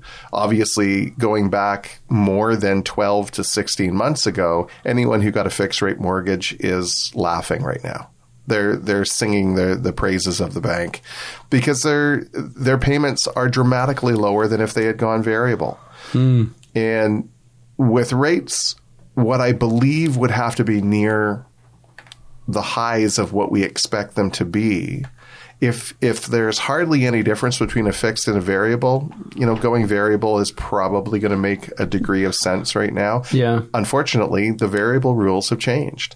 We've been through 20. What do you mean? Well, at least the last 20 years. Yeah. Variable rate mortgages have always been prime minus something. Yeah. Prime minus 0.5%, prime minus 1%. Mm-hmm. Today, new variable rate mortgages are prime plus 0.5%. What is prime right now? Right now, it's 6.95. Jesus. Did it just go up? No, it just went up in July. So I think it's 7.2. No, sorry, guys. I had nothing to do with you. We were just talking about interest rates. So the interest rate interest rate increase that just happened last week, it actually brought it up to 7.2. It was 6.95, the increase in June. So, 7.2% is prime. So, typically people who are used to prime minus 1, which it was during all the heyday of low interest rates, you'd be talking about a 6.2% interest rate today. But it's actually prime plus 0.5. So you're looking at 7.7. I remember when I got myself into a variable at 1.7% interest rate. Yeah. Remember those days? Yeah, those. I had a good friend of mine that had a variable at 0.99%. What? For how long? Almost wrote out the full 5 years at 0.99. That was during the financial crisis, 2008 and slightly thereafter. Incredible. I mean, they're almost paying you to take money off your hands. Those are what we will look back on as the good old days of interest rates. But I spoke to a broker recently who mentioned that he had a client at the beginning of 2022, who had a choice between a variable rate at 1.8 or a fixed, 1.2 or a fixed 5-year fixed at 1.8. Wow. And they went with the variable because they said, I can't afford it at 1.8. Oh my God. And here they are 2 years later, and their rate is north of 6%. That's insane. So there is a lot of conversation about when interest rates will be going down. And should I go fixed or variable right now? Because if rates are going to start going down in 2024, then I want to benefit from that. It's all speculation right now. We just went through 2 increases that no one expected to happen. So if a fixed rate mortgage gives you the peace of mind that you can afford it, I'm not going to talk you out of it. I would probably aim for more of a 2 or 3 year rate if available, but a lot of banks aren't offering 3-year rates. They're offering 1, 2, and 4 year, and 5 year. So if they're not offering the 3 years, because it's probably in your best interest to take it. So that's the challenge of people right now. Why do you think that if this is the part that makes the population cynical towards financial institutions? Why don't they offer something that would benefit you? Because there's an opportunity for it to benefit them more. Well, and that's precisely it. I mean, at the end of it all, they make money no matter what. It's how much they want to make off of you. Yeah. And it can also be a matter of timing cash flows as well. So, I mean, they have an idea of their book of mortgage business and when those monies will be maturing and be available to be lent out again. So maybe there just isn't a lot of money that they want coming due in 3 years. So they're trying to get everybody into the other terms. I mean, I'm not in the inner workings of their mind. Okay, so let's go the average Canadian household buying an average price home.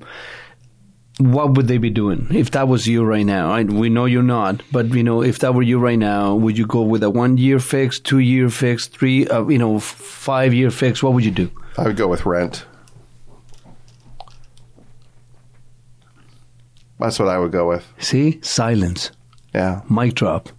If you're looking to buy a house today, I would rent. Really, eh? Yeah. Let somebody else buy that house. Yeah, but I mean, isn't the rent representative of the mortgage market?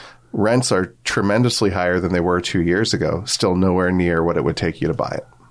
Really, eh? Buy $1 million house, it's going to cost you north of $6,000 a month in a mortgage payment. Those houses don't rent for $6,000 a month.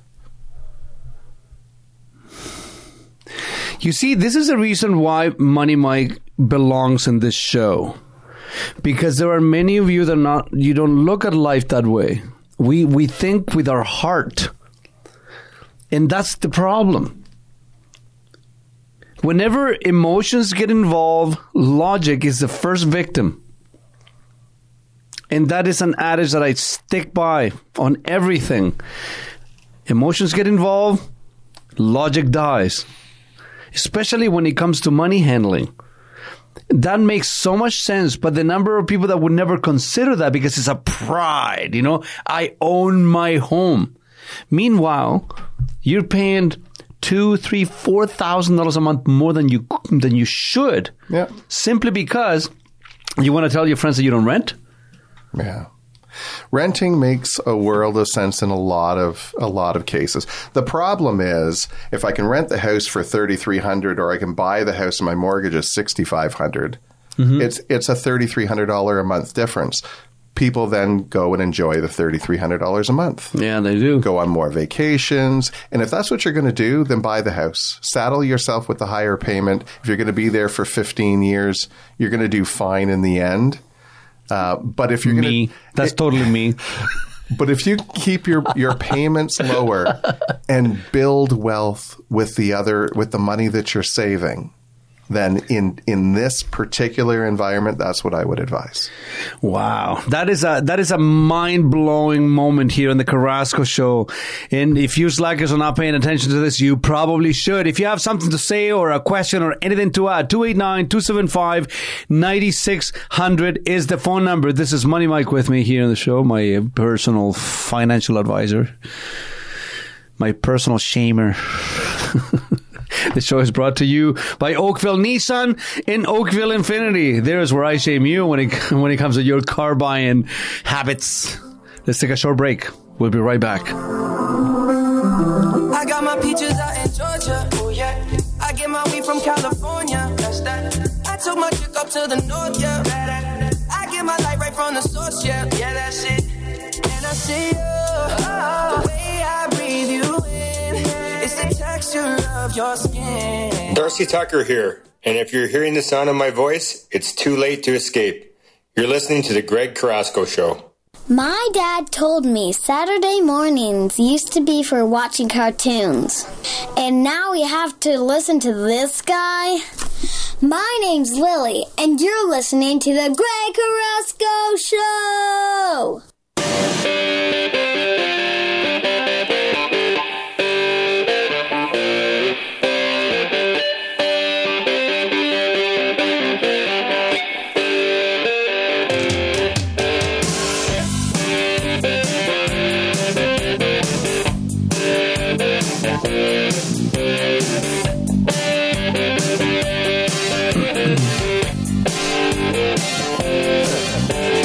Look at them yo-yos. That's the way you do it. You play the guitar on the MTV. That ain't working. That's the way. And we're back. Money for nothing. You're listening to the Greg Carrasco Show, Canada's largest radio show on weekends. Money Mike is in the house. We have a phone call here. Who do we have on the line, Lex?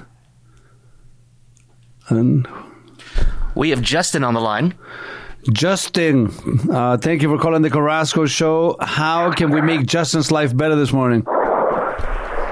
Hey, Greg, how are you? Good, man. What's happening? Are you still on with Money Mike? I wasn't sure if he was there. Yeah, he's still he's still here, man. He's still here. He is here. I just wanted to get... okay, perfect. I just had two quick things. I wanted to ask both your perspectives on... I saw a report over the week. Never got to actually read it because I couldn't find it again on Instagram. Excuse me. But I saw a report that said you had to make around $40 an hour just to be able to afford to live in Toronto.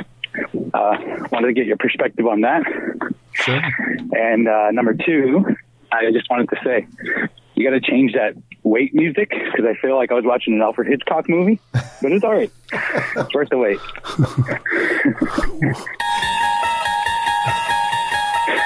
Is that better? And then I'll, should I hang up and then just listen to your answer, or how does that work?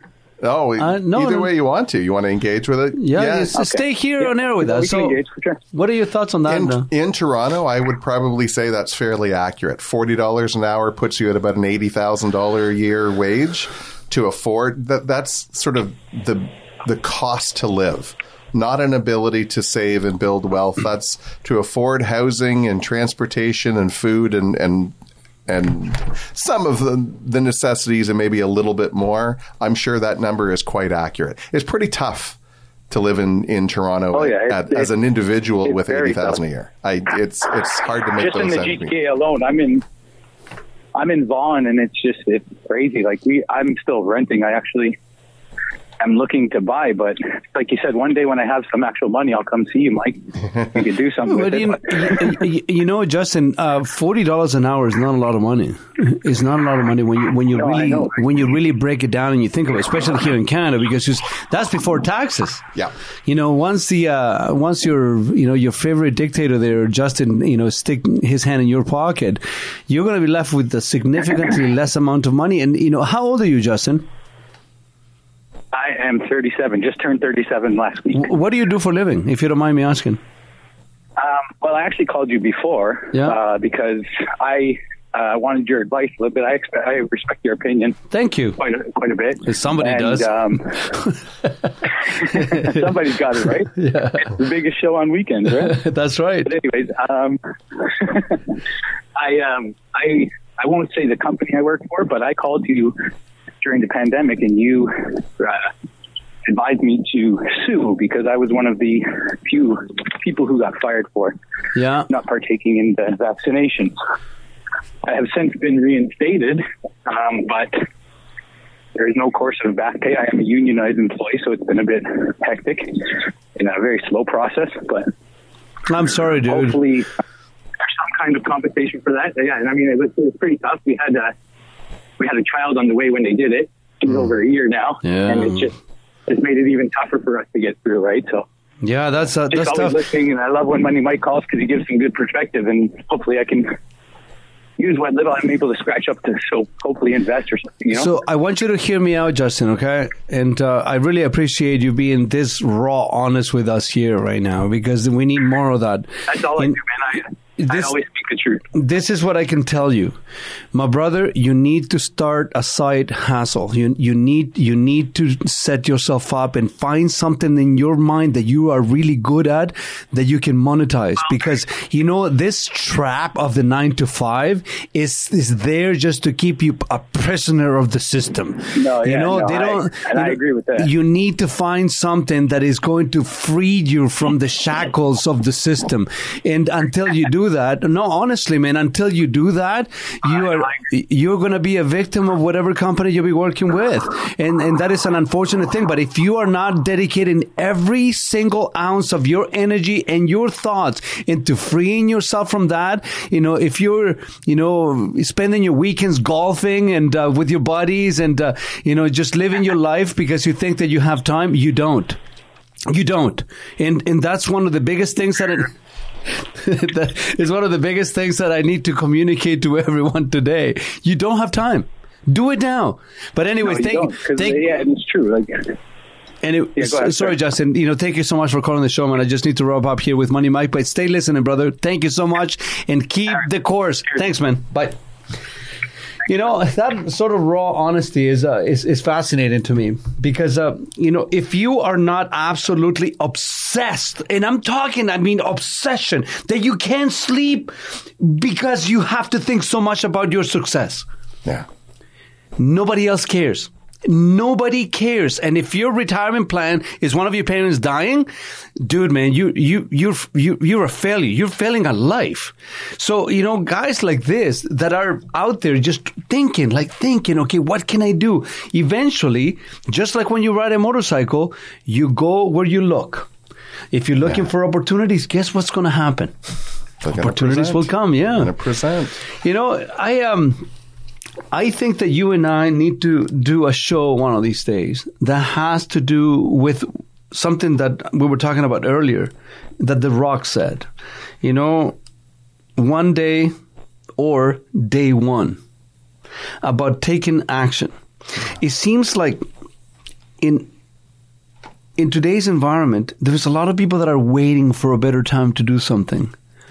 And whether it's start to save money, to invest money, to change their financial advisor, to start a new business, to change jobs, to leave their wives or husband or get themselves into a better position. It seems like a lot of people wait. And, I can tell you this, that whole system of, strike while the iron is hot. I disagree with it so deeply because I look at it the other way. Make the iron hot by striking it. Just keep on trying and trying and trying. And one day, guess what? It'll be hot enough that you can mold it into whatever the hell you want to mold it into. And I think that we need to give some advice to young men, Mike. I see young men all over the place, just completely squandering the one thing they have that you guys like you and I don't. What is that? Time. Exactly. I sit down with newer couples. I mean, I'm at the stage where I don't need to take on new clients. Mm-hmm. And so we're having the unique challenge in my practice of trying to decide how small can we stay. Because the more we take on, the more the workload goes up, and the question becomes, for what? So if somebody new is approaching me today to become a client, and we have to have minimum requirements now. We've never had them before until the last few years, just because we don't want to be busier. We don't need to be busier. We want to service who we're working with. Yeah. But if somebody new comes to me today and they're talking about their goals and what it is they want me to help them work toward, I have to ask them the question, is this what you want, or is this non-negotiable? Because if it's what you want, there's going to be plenty of reasons why you're not going to work toward it. Mm-hmm. It will be the one day rather than day one. Yeah. It'll be people saying, this is what I want, as long as I don't have to change. I'm not on the path where I need to be, which is why I'm coming to you. But what you need to tell me is what I'm doing is enough. because I want to keep living the way I live. Financial advisor, please work your magic. What I'm looking for is people who are saying, this is where my family is headed, and this is where we need your help to get to. And it's a non-negotiable. It's a non-negotiable destination. Tell me what I need to do to get there. Because if it's, it would be nice if I could, you're never going to do it. And I'm wasting your time. Mm-hmm. And what I can't have is clients in my client base who don't achieve those goals and will someday look at me as being the fault. Mm-hmm. You were supposed to work your magic. You know the markets. You have an inside track. You were supposed to be able to take all the ingredients that I'm giving and turn them into so much more than I could do on my own. And, I can't get you where you want to be if all you want to do is what you've always done. That whole saying, if you always do what you always done, then you always get what you've always got. Mm-hmm. I want people who are coming to me to say either I want to get somewhere further, or there are some people who come to me who are phenomenally successful, and they're saying, help me keep it. Help me preserve it. Help me to protect it. Help me to reduce my taxes. Help me to make sure that as much of this is going to go to the next generation as possible, that I'm going to live the lifestyle that I want to live. That I can help with. But the people that come to me that aren't on track to their goals, who aren't willing to do what's necessary to get there, then they're really not their goals. So come back to me when you know what your goals are. Here's a question for you, and I don't mean to put you on the spot. When people start saving in their 40s and 50s, what is the number one thing or is a common thing that people tell you about saving? About saving? Yeah. I mean, if they're coming to me in their 40s and 50s, the bigger concern is whether or not they have enough time. So they wish they would have done it what? Oh, it's always, I wish I met you 20 years ago. In that, I sort of coached into that answer because I knew what it was. Yeah. And I see that repeat itself so many times that it becomes a pattern. And, in the words of Miyamoto Musashi, he said, once you understand the way broadly, you see it in everything. And I can tell you that, for example, with jiu-jitsu, every single new student that I get that is like me says, I wish I would have started this earlier. Yeah. I wish I would have started this earlier. I wish I would have started therapy earlier. I wish I would have started to work on this earlier. I wish I would have quit my job early. I wish I would have started saving earlier. So why do we have this proclivity to wait? So many of you are listening to me this morning knowing it's like a splinter in your mind and you know that you need to do something. Why do you wait? We need to have this show, Mike. We need to talk to young men because I do believe that we can make a difference. And I'll tell you what, I'm willing to do that show. Yeah, I'm willing to do that show. One condition. Yes, we let the women come and join it. Sure. Okay, young men and women out there, we'll have that show. We'll have that conversation. What do they need to do to get where they need to be? That is Money Mike, everybody. Thank you for being on the show, man. I'll give all your coordinates again on the other side of the break. But we need to take a short break, folks. We have a special guest on the other side of the hour. We're going to be talking cars, where you need to put your money. The show is brought to you by Oakville Nissan and Oakville Infinity. Let's take a short break. We'll be right back. Where the winter nights don't ever sleep, so this life's always with me. What's up, guys? This is Vitor Belfort, and you are listening to one of the toughest guys on air, Greg Carrasco Show, man. Congratulations on your show. I wish you all the best. Toronto, stay safe out there. God bless you, man. This is Vitor Belfort, the Phenom, ready to strike. Let's go. It is time for Greg Carrasco. Kick it. Whoa, it's the Greg Carrasco Show. Get this party on the road. How fast can this ride go? Whoa, yeah. Celebrity guest from the East Coast to the West. Who knows who he has next? At Greg Carrasco, trending Twitter like a bomb. Tens of thousands on his lawn, he's even followed by your mom. What? Broadcasting live, here is your warning. The topics are flowing every Saturday morning. Car talk like Sherlock, the guy knows wheels like a Dowstock. Movie talk on the boardwalk, shoot facts like a tomahawk. So entertaining, turn up the station. There's no more waiting, this show is beginning. It's too late to escape, let's go. Here's your host, Greg Carrasco.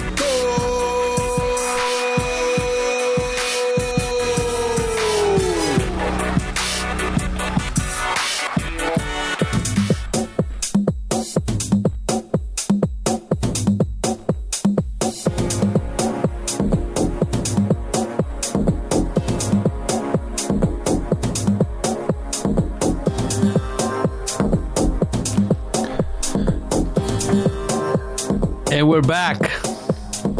If you're just tuning in, you're listening to the Greg Carrasco Show. We are Canada's largest radio show on weekends. We used to be Canada's largest automotive radio show, but cars can be boring sometimes, especially when all you talk about is cars. But we got to do it. You know, if I've always said this on the show that I'm not a mechanic. I don't have a single mechanically inclined bone in my body. So if we became the largest automotive radio show in the country was simply because the philosophy of buying a car, selling a car, leasing a car, it was based on advice that I would give my mom if she was asking me something about acquiring a vehicle or disposing of one. But from time to time, we get actual experts in cars. And with me on air, I have Mr. Graeme Fletcher. Graeme, thank you so much for joining the Carrasco Show this morning. How are you? Very good, thank you, Greg. You know, you're a writer for driving.ca. I understand that you have been a mechanic for a very, very, very long time, and you've also been a crash test dummy. How does that work? Yes. No. I did a TV show on TSN as well, but my formative years were as a mechanic indeed, back in Britain. And then I moved here. How long have you been in Canada now? Oh, gosh, a long time. Close to 40 years. Oh, just, almost like me. I moved here in 1989. We're getting up there. We're almost Canadian, eh? I spent more of my life here than I did there. Yeah, that's it's the same thing here. But, as a student of my industry, I have seen the evolution of the vehicle itself, and I want to hear a few of your thoughts on certain things. For example, what are your thoughts on electric vehicles and the future of the electric proliferation here in Canada? Because the public is not accepting it. I'm not a big fan of it. I want to know from a mechanical standpoint, this must be terrifying simply because I'll give you a couple of examples, Graeme. The impact that having electric vehicles will have on the service department of every single dealership across the country is going to be devastating. Devastating. A lot of people don't think about that because many people don't care about mechanics, which is unfortunate because these people are the ones that keep your vehicles on the road. But what are your thoughts on this? Well, like it or not, we are going to go electric. And I mean, most of it's being pushed from a governmental level. But, about 2 years ago, I would have agreed with all of your sentiments and said, this is just hopefully a flash in the pan. The range just isn't there. So there's terrible range anxiety. What do you do if you've got to go to Ottawa for a business meeting? You can't get there on one charge and charge takes so long.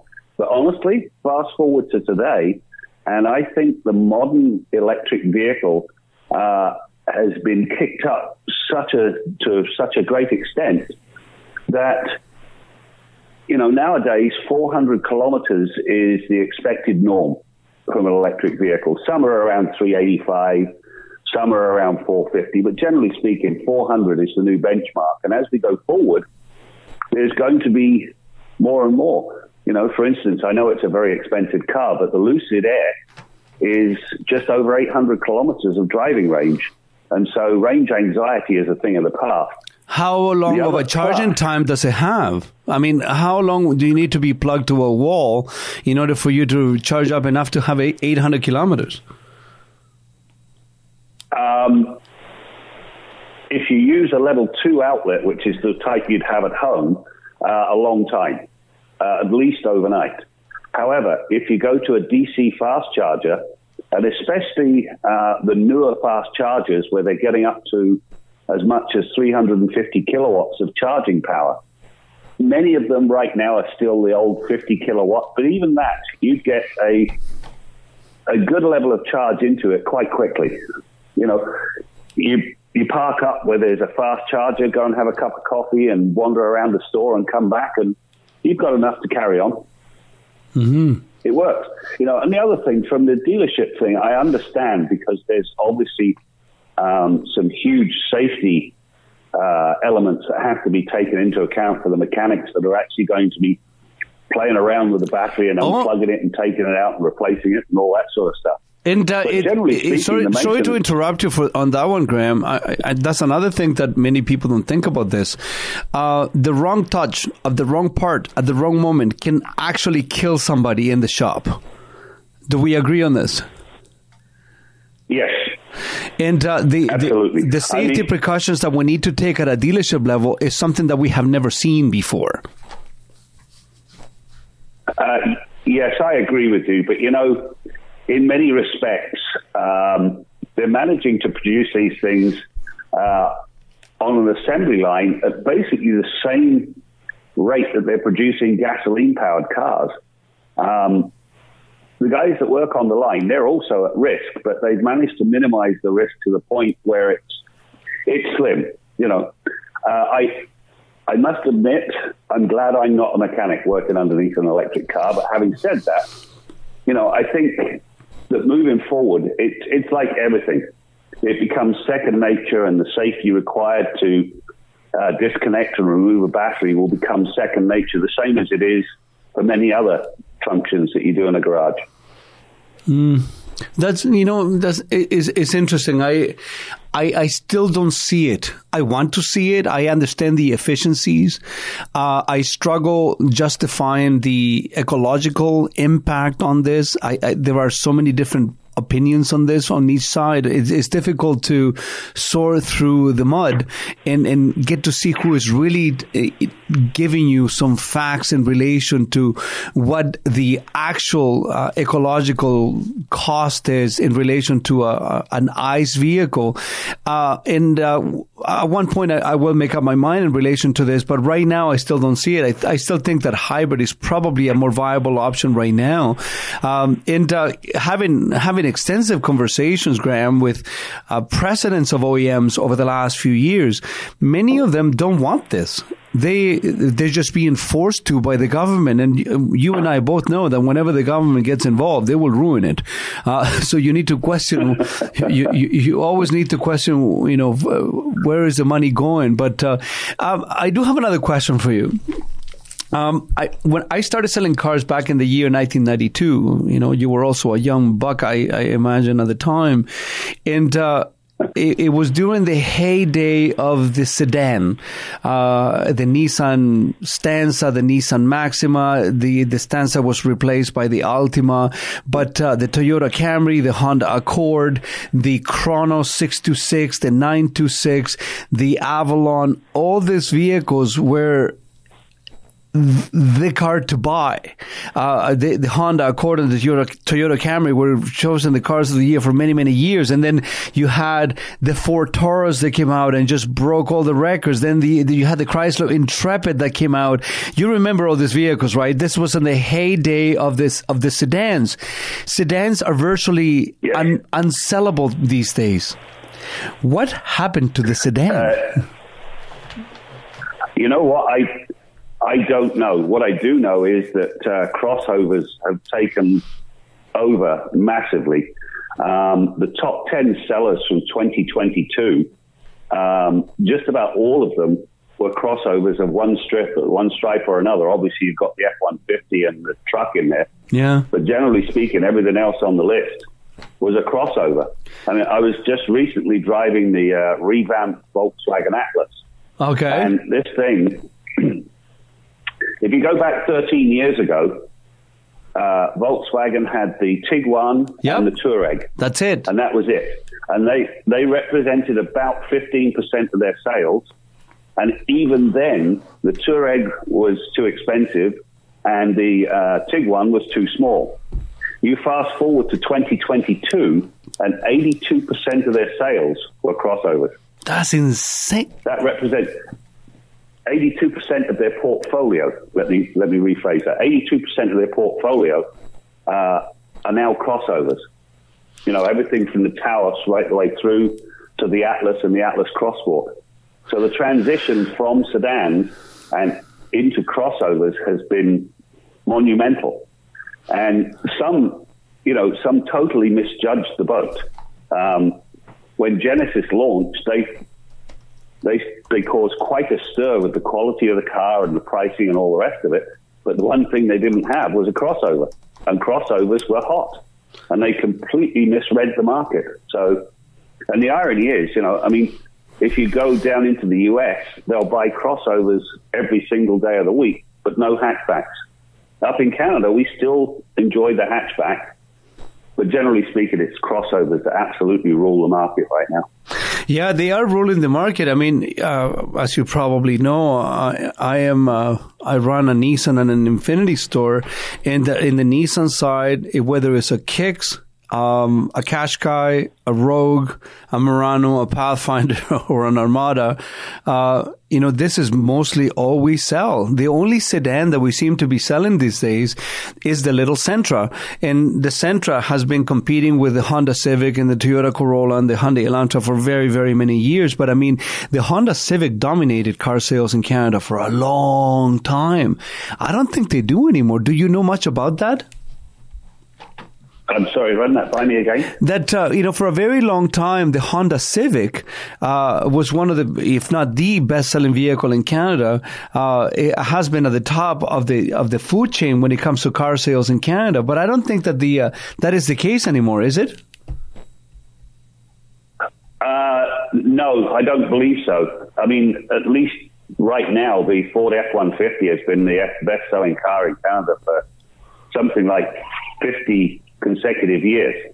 If you take that out of the equation, then you do get the Civic is still very popular, but compared to the HRV and CRV, its sales are not there. What I want to explore with you, we're going to take a very short break, Graeme, and what I want to explore on the other side here is this article that you wrote in relation to affordable SUVs and crossovers that I read, and I want you to give Slacker Nation here your opinion on what are some of the best small crossovers and small SUVs that the most affordable ones, and in your opinion, which one is the one that people should get?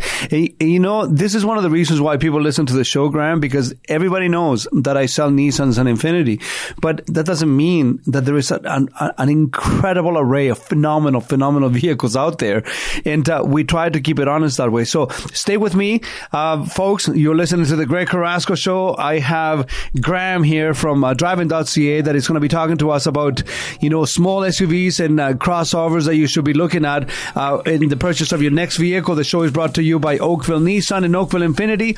We will be right back after the show.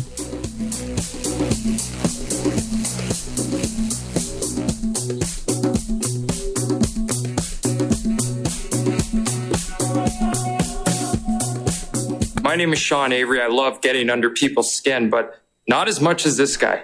You're listening to the Greg Carrasco Show. Hi, everybody. This is Haley Wickenheiser, and you're listening to the Greg Carrasco Show.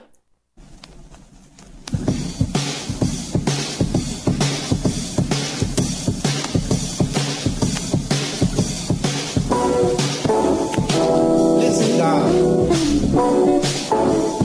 I've been watching you for a long time now.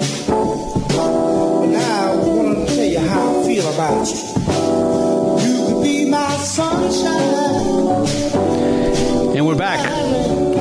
listening to the Greg Carrasco Show here. The show is brought to you by Oakville Nissan and Oakville Infinity. You know, this is one of the... can you hear me, Jacob, there? You know, this is one of the problems with suffering with ADD. I have terrible ADD, right? So I'm signing off on before the break, and... I'm trying to tell the people who I have on the show, Graeme Fletcher, and I couldn't remember his last name. So I said Graeme from driving.ca, and as I'm saying this, what's coming out of my mouth is something completely different. It's like, what is happening here? It's fascinating to live inside the mind of somebody with ADD. But Graeme, you wrote an article here that says that best in class and 6 affordable, reliable all-wheel drive cars and SUVs. What were some of your general impressions that you got as you were writing this article here on driving.ca? The thrust of it initially was to look at some of the most affordable cars with all-wheel drive, and that aspect is becoming increasingly more popular. You know, I mean, if you look at supercars like the M3 and any of the AMG, they've transitioned from being rear drive into being all-wheel drive. So we decided to have a look at the market, and we went through. And I will say one thing. The one that impressed me that wasn't all-wheel drive but really did impress me is the Kicks. For about 25 grand, you get a really nice piece of equipment. I really did like it. Some of the ones we looked at were the Impreza. It has a fabulous all-wheel drive system because of the flat four boxer engine. The entire drivetrain sits on the center line of the car, which eliminates a lot of the vices like steering pull and all the rest of it. So really loved the Impreza. The Corolla. So you were impressed by the Impreza? Yes, indeed. It drives nicely. The all-wheel drive system really does kick it up a notch compared to many of the others that it's competing against. You know, the Corolla was in there. It's tough to ignore the elephant in the room. It's been a perennial favorite, and of course now they've built on that with the Corolla Cross. The Cross one, yeah. Now the Corolla is the Corolla is a sedan. It is a hybrid, and so it uses an electric motor to complete the four-wheel drive picture. When you get to the Corolla Cross, it has a more traditional all-wheel drive system where there is a mechanical connection between the engine and the rear wheels. I see. We also looked at the G70. It has a really good all-wheel drive system. Of course, the Kia Telluride. And the interesting part is that the system in many of the Kias and Hyundais was actually developed by Magna, so it has a Canadian connection. Yeah, it does. And then, of course, the new Lexus, the new RX. Previous generations have been a yawner to drive. They're exceptionally good at what they do, but they were just boring. The new models, they've managed to instill some driving fun without losing the core Lexus theme, which is quality and quietness. So it was a very interesting exercise. And what I liked about it was that, if you go back 10, 15 years, all-wheel drive vehicles were considerably thirstier on gasoline than just the front or rear-wheel drive model. With advances in technology, the improvement in engines and all the rest of it, there's not a great deal of difference in the overall fuel consumption or the average fuel consumption, but you enjoy the benefits of driving all four wheels when the old man winter takes a solid bite. Well, so I thought it was interesting. I guess the question that I have for you is that, what parameters do you use for affordability? Because, the RX is hardly considered affordable. Are you talking about as it pertains to the competitors within the segment, and the same thing with the G70? No. When I say affordable, we basically started at the sort of the subcompact, compact end of the market and moved up through the various different price ranges, Oh, I see what you're saying, yeah. The is around 70,000.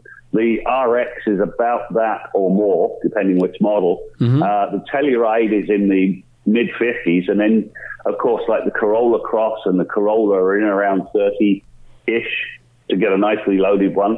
The Impreza is around about 30,000. And as I say, the one that I would have liked to have seen in but didn't get in was the Kicks. Well, because for $25,000, you get a very nice piece of equipment. They do, and one of the biggest complaints that we have received, although I mean it is what it is, was that it lacked the all-wheel drive. But the new Kicks that is coming down the pipeline over the next year or so is going to be slightly bigger than that, and it will have an all-wheel drive system that people have been asking for all day long. But I guess ultimately it comes down to this. Of all those vehicles that you drove, which one is the one that you would buy? Now, you addressed something that I was going to comment on the RX, because the quality of the Lexus lineup is undeniable. You cannot deny how unbelievably reliable and good those vehicles are. But let's face it, I mean, from a sex appeal standpoint, or from excitement of driving, they were the automobile, of the car equivalent of a fridge, because they were just appliances. There was absolutely no soul or excitement inside the Lexus lineup. Now, you've addressed that. You drove it. Do you think that what they've done with the new RX is going to change a bit of that perception? Because they were boring, man. I drove many of them, and they were boring.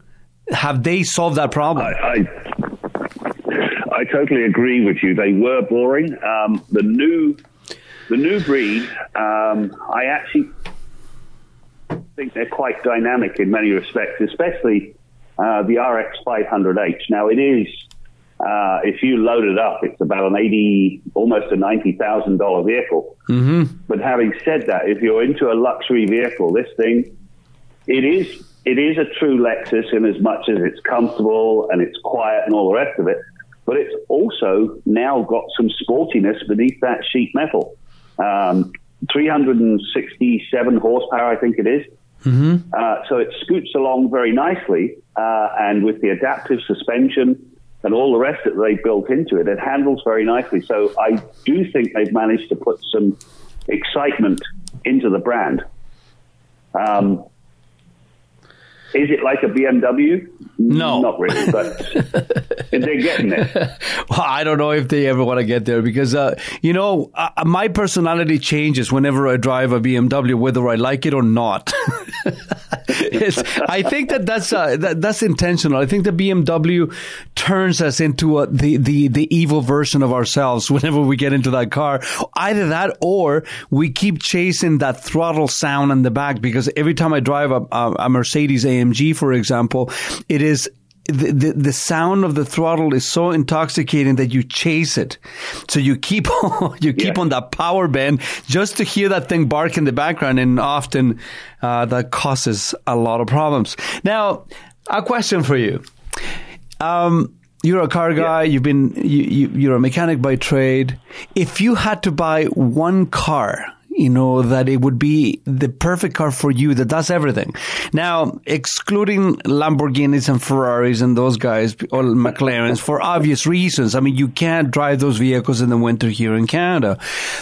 Which car would be the car that you buy? Because I'd pick one. And I'm gonna give you the opportunity to tell me what your favorite car is.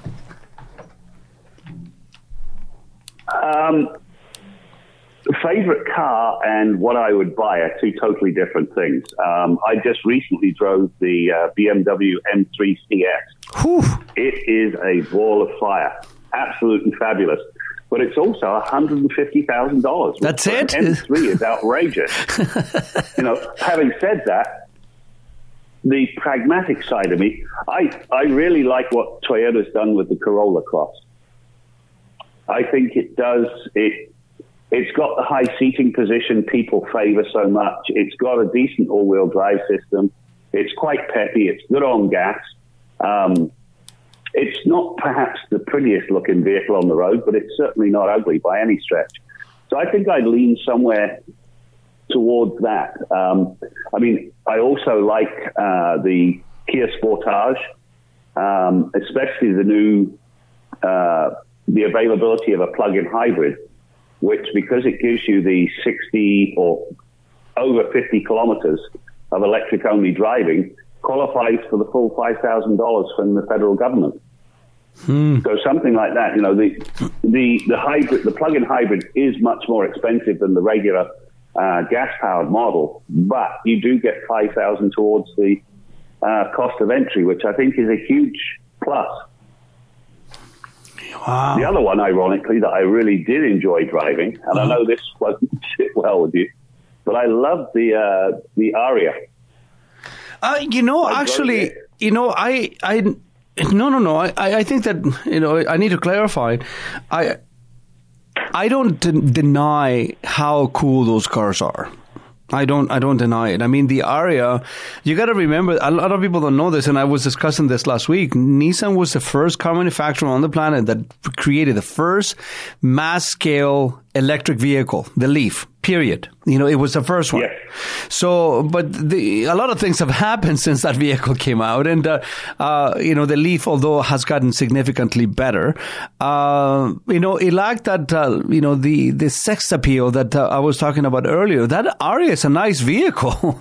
I think that for the price that they're charging, it drives fantastic, is well equipped, is well priced. And right now you can find them, which is nice. But, you know, so which one would you actually buy? I'd probably stay Corolla Cross. I just enjoy the way it drives. It's the right size for me. You know, it's large enough to be useful, but small enough to be city friendly. Yeah. You know, and a lot of that stuff is important. But the Aria, talking about the Aria, we just did another piece on various different crossovers, why people are buying them, what they're looking for. And when it came to the electric crossovers, the whole team at driving.ca, not just me, but the whole team, voted on which vehicles they'd end up buying or looking at seriously. And in the electric crossover, it was the Ioniq 5 Kia EV6 Duo and the Aria were the top three. Oh, wow. You know, very interesting. Maybe we next time you come on the show, because I would love to have you again. I've really enjoyed this conversation. Maybe we should talk about that in the next time you come. You know, I'll tell you, because of, you know, my life and the things that I do on a day-to-day basis, I have 3 favorite cars, and I'm always gravitating from one or the other. Because I work in the industry, I get to change cars a little bit more often than the general person. But I believe that the Infiniti QX80, I don't know if you've ever driven it, is probably is incredibly underrated. And if they added a sports mode to the suspension, that vehicle would be the car that I drive all the time. So I gravitate to the QX80, and believe it or not, and don't hold this against me, I think that the G-Wagon is a perfect car.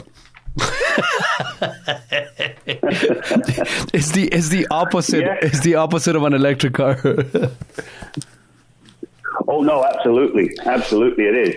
You know, one of the things I was thinking about was you mentioned you're not quite sure about the efficacy of going electric. I will give you something to think about. Yeah. A number of years back, I was at a symposium that was hosted by Audi. Okay. And they were talking about an electric future. And they came up with a very interesting statistic. If you go to Norway, if you take, you know, 2 similarly sized cars, right? So in your case, it would be perhaps Sentra and Leaf. Okay. In Norway, the electric car is 5 times cleaner than the gas-powered car. You come to Canada, and they're about even. If you go to China, the electric car is 10 times dirtier than the gasoline-powered car.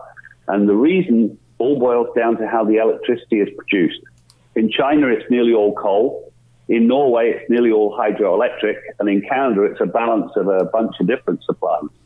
And that's why you get the difference. So the important part about any electric car and the electrification is making sure that the electricity is coming from a clean place, clean, renewable resource.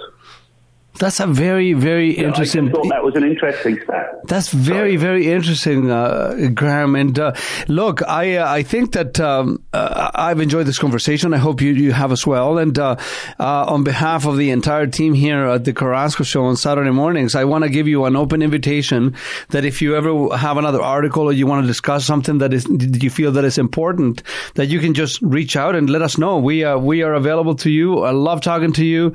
I think that I've gotten a lot out of it, and especially that last bit of information was great. So, Graeme, thank you so much for being on the Carrasco Show, man. My pleasure. And anytime you want to have a chat, I'm glad to do so. I really enjoyed today. Thank you very much. That's awesome. Where can people find you? Driving.ca at the National Post. And are you on Instagram or Twitter or any one of those places? No. I'm too old for that. Oh, stop it. Anyways, thank you so much, Graeme. And that's Graeme Fletcher here from Driving.ca. We're going to take a short break, folks. The show is brought to you by Oakville Nissan and Oakville Infinity. We are going to be right back.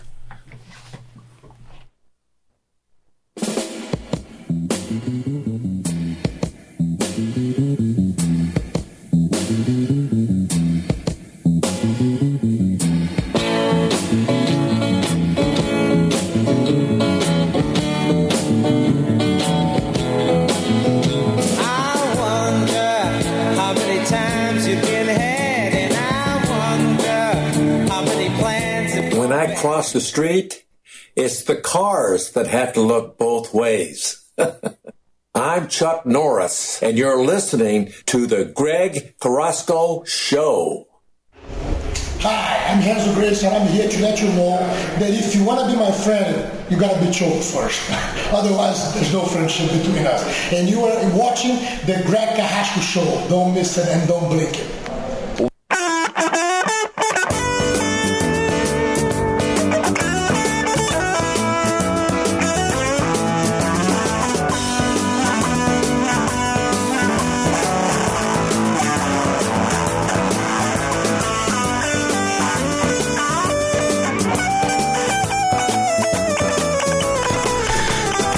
And we're back, everyone. You're listening to the Greg Carrasco Show. It's amazing how quickly time has gone by again. This is my favorite part of the week. I'm just talking. It's like my selfish therapy here on air. You know who made an appearance today? Who? Hold on a second. I haven't decided yet whether I'm going to give him some time. Look at this. Oh, there you go. Yeah. Oh, there you go. Yeah, maybe let's not read that on air, but yeah, there you see go. The next one's out. Oh yeah. He really went for it today. Oh yeah, he did. It's amazing. It seems Those who know. It seems like our basement dwelling, knuckle dragon, mouth breeding troglodyte made an appearance. It's been dormant. Such a good word. Which one? Troglodyte?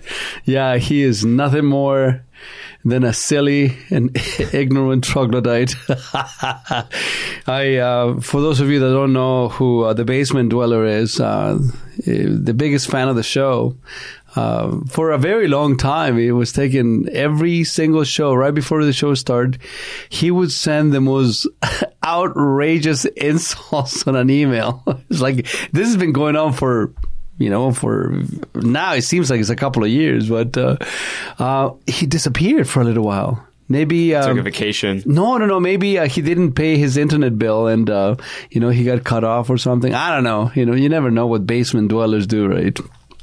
So maybe big tech didn't like the words he was using. Maybe so they censored him. Maybe, I don't know.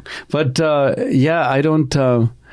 I hadn't seen him for a while. So I don't know. I wonder if he's dead or something. I maybe died. I don't know. When you live in your mom's basement and you eat yourself to death, it's like it was a possibility, but he wasn't. He made an appearance today, and he came back with a vengeance. Well, it's nice to know he's alive. Is it? Is it? I don't know. Well, maybe for you, but you were telling me during the break that you went to see Robert Plant. I did. couple of weeks ago with my mom. Wow. And how was that experience? You know what? It was cool. I enjoyed it. But what I will say is, and I'm sure a lot of your listeners know this, he went in a completely different direction musically a couple decades ago. He teamed up with a woman named Alison Krauss, who's like a folk singer. And together they make a lot of kind of folk country-ish type of music. And now, because he's a little bit older, his voice still sounds great, but he can't quite hit the same octaves he used to when he was the head man of Zeppelin. Yeah. He does a lot more of his own work and not as much Zeppelin stuff. There was maybe 3 Zeppelin songs the entire night. To say I got to see him was really cool, and I enjoyed, anytime you get to see greatness right in front of you, I think it's something you can't pass up, but it just wasn't quite the show that I was necessarily hoping for. That's an interesting observation. It's difficult for artists, I guess, to not be stereotyped or cast in their own shadow after they have enjoyed such success. According to many, and myself included, Led Zeppelin is probably the best band of all time. And it's difficult to step up to that one, especially when he's 74 years old now. Well, it's like, how can you go through all the songs on Zeppelin 4 without John Paul Jones, right? Yeah. You can't. And he doesn't sound as good as he used to. He still sounds great, but his voice has changed. It's different. Of course. And but saying that, I mean, it's still Robert Plant. Yeah, and still, it's kind of this like juggling act of like, as fans, we want to see him perform the music that we like, but at the same time, if he doesn't want to perform it, if he doesn't want to go and perform all these songs from Zeppelin 2, Zeppelin 3, Zeppelin, what's the point? Yeah, I don't think I've ever heard one of his new songs, of his folk songs. They must be on YouTube somewhere. Yeah. But nobody cares. I think he's done pretty well, and like he's still a great talent. And the person Alison Krauss that he sings with, she's amazing. Her voice is incredible, really, really, really good. I would check it out. I think it's worth your time. But it's just totally different than any of the Zeppelin of old. I will check it out. But the experience that you described was something similar that I enjoyed this past auto show. I went with a bunch of people from my work to the VIP night, and there is always a band that plays on VIP night at the General Motors booth. So this year, I got to see someone that I've been wanting to see for decades, man. Burton Cummings. I wanted from the Guess Who. I wanted to go see him. I wanted to see him at Casino-Rama. He plays up there often. And there were some rumors that he was going to be playing there. And I thought, let's go check it out. So myself and my sales manager, Sean, from Oakville Nissan, who is the guy that helps me put my music together every Saturday, Sean Ryan, we were some of the first ones there on stage, and sure enough, they announced him, and there he is. He's less than 6 feet away from me, and I don't know how old is Burton Cummings. Let's see. He's got to be around 70. No, I think he's older. Yeah. Let me see. Well, I guess they were big in the late 60s. Or actually, it's the same age. Yeah, he's 75. Robert Plant is 74, and you can tell. I mean, he is a phenomenal piano player, but you can see that his fingers are not moving as fast as they once were. And whenever he needed to hit those, those super high notes that he was able to get back in the day, he just wasn't there. But it was one of the coolest experiences that musically anyways, because I was a big fan of the Guess Who, and to see Burton Cummings live that close, it was like, wow, this is it, man. It's impossible. I don't know if it's a function of age or just becoming more open to being honest with my own emotions, but it's impossible to go through those experiences and not just cry. Like, you just feel like there is an emotion that comes up when you allow yourself to be pulled into the undertow of this of that experience. And I felt so like deeply touched that I was watching this guy that I've been watching for years. You know? Yeah, it's because you've been invested in him for what 40 years now. You've listened to the guests too. You've been invested in, and that's, I know we've talked about this on air. I know you're not a sports fan, but it's a similar reason for why people like sports so much. Is you know, I grew up Toronto Maple Leafs fan. I've been rooting for the Leafs since I was 3-4 years old. Yeah. I've invested my entire life into them, essentially. Saying that, I don't have that same. Let me put it to you this way. Okay, Michael Jordan. Okay, cool, greatest basketball player of all time. He is, in my opinion, he is the one. I don't watch basketball on TV. I know his impact. I know what he did. In general terms, also my fiance put herself through university with a basketball scholarship. So basketball is a big deal in our house. Did not know that. Yeah, she's a phenomenal basketball player. And although I still beat her at basketball, and the moment I beat her, I retire. So I will not play basketball with her again. Saying that, if I were to see him, it would be like, oh, that's Michael Jordan. Great. And I would just keep on walking. You know, it's not something that I would have. That's crazy to me. It is, but you know, when you were here when I was narrating what happened to me with Arnold. Yeah, oh yeah. That was a physical experience, dude. That was a physical experience. That's how most people would feel around MJ. Yeah, no, I wouldn't. And there is not a single. Maybe there is one sports person that I would have that reaction with, and it would be Mike Tyson. Yeah, Mike Tyson is Jesus, man. His life. If you haven't read it or heard it or seen it, there is a documentary on him. The dude is just like, what the hell?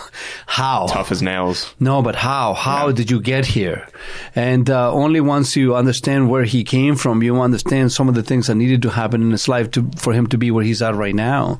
And I think that would be pretty life altering if I were to come close to Mike Tyson. But Robert Plant is is one of those ones. Pretty good. That was a pretty good score. Robert Plant. What the hell? Yeah.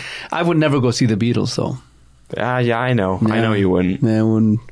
I'm not going to change your mind. It's been, a year of me trying to change your mind? I mean, I think I gave up on that a long time ago. But there's only one of the things that you won't get me to go and do. What do you think that is? Vote for Justin Trudeau. No, that's a given. Everybody knows that one. I give up then. Go play golf. Ooh, right. Are you going to the course after this? Where are you absolutely going? am. Humber Valley, right near the studio. Oh, is it close to here? It's about 10 minutes from here. Who are you playing with? My father. Oh, that's nice. You see, that's see, there awesome. you go. Yeah, that's awesome. Yeah. If my father was alive, I would be. What would I be doing? I would be philosophizing with my father. My dad was a philosopher and a fighter. He fought, and we would probably be doing jiu-jitsu together. That's what I would be doing with my dad, for sure. You know, and even in his old age, he fought until the last day. I mean, that's how he died. I mean, he was killed in Chile when he was in his very early 60s. He was 61 or 62, and he was fighting when he actually died. But yeah, that's what I would be doing. But congratulations, man. You seem to do a lot of things with your parents, and that makes me so happy for you. Thank you. It's so important to remain in touch with your parents. Have you called your mother? Have you talked to your dad? Slackers. Remember, time goes by really fast, and I don't know a single person whose parents haven't passed away that doesn't say, I wish I would have one more day. Guess what? That day is today. Make the phone call. Do not let another day go by without talking to your parents. Today's been an interesting show. It's good to see you, Jacob. You decided to do other things, but you will always be a friend of the show. You're always welcome to come in here and thank you and shoot the crap with us. And Lex, you have been holding the fort there strong, my brother. Strong. What are you doing these days during the week? During the week, still doing the whole traffic reporting, 5 a.m. to 12 p.m. full time now with benefits. benefits and everything, salary, so that's great. That's awesome. And keeping that good credit score up and everything. So if you remember from the last time we talked here, you say I scored a perfect 10 on that one. Music. I'm doing. I've got ringside heat every Sunday night at 7 p.m. here on the station as well, and and even doing play-by-play now for independent wrestling promotions in Ontario. Really? Yeah. Wow, that's a busy life, dude. It is. How is your dating life going? Are you still single? I'm still single. My girlfriend is my career right now. I gotta give her the love, you know? Yeah, you kind of have to. I think it's important for guys to understand that you shouldn't chase butterflies. We have this discussion before. Yes, we did. Yeah, don't chase butterflies. Build a garden. Mm-hmm. Build a garden, boys. Build a garden. That's the only way that you're going to solve that celibacy problem, involuntary celibacy problem. Build a goddamn garden. That's right. But anyways, folks, I hope that you got something out of the show today. Lots of very, very interesting conversations. If you are looking for a vehicle, if you're looking at buying a car, selling a car, leasing a car, trading in a car, getting rid of a car, squashing a car. If you want some advice on what to buy, what not to buy, what to do, what not to do, you should probably make it down to Oakville Infinity Nissan. Now, saying that, I need to preface this by saying that we are under construction. The place is a mess.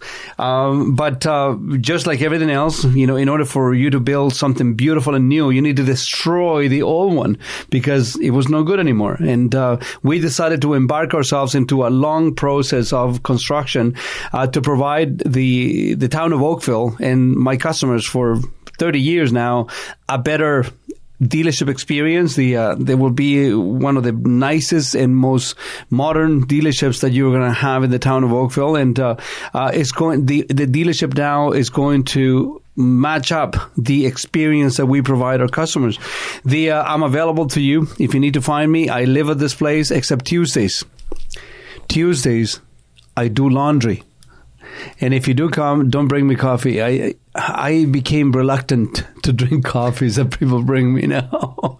Somebody, can't trust him. No, I can, but yeah, don't put me in that position. But there was one day, honestly, there was one Saturday that I had, I think it was 6 cups of coffee sitting in front of me, lined up. Wow. It's like landing planes, at the airport, they're just waiting to land.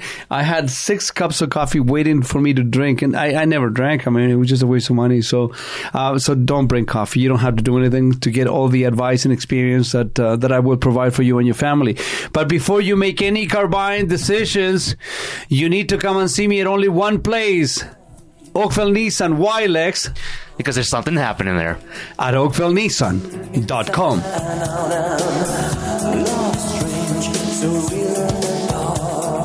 Think of the tender things that we were working on. Slow change may put us apart. When the light gets into your heart, baby, don't you forget about me.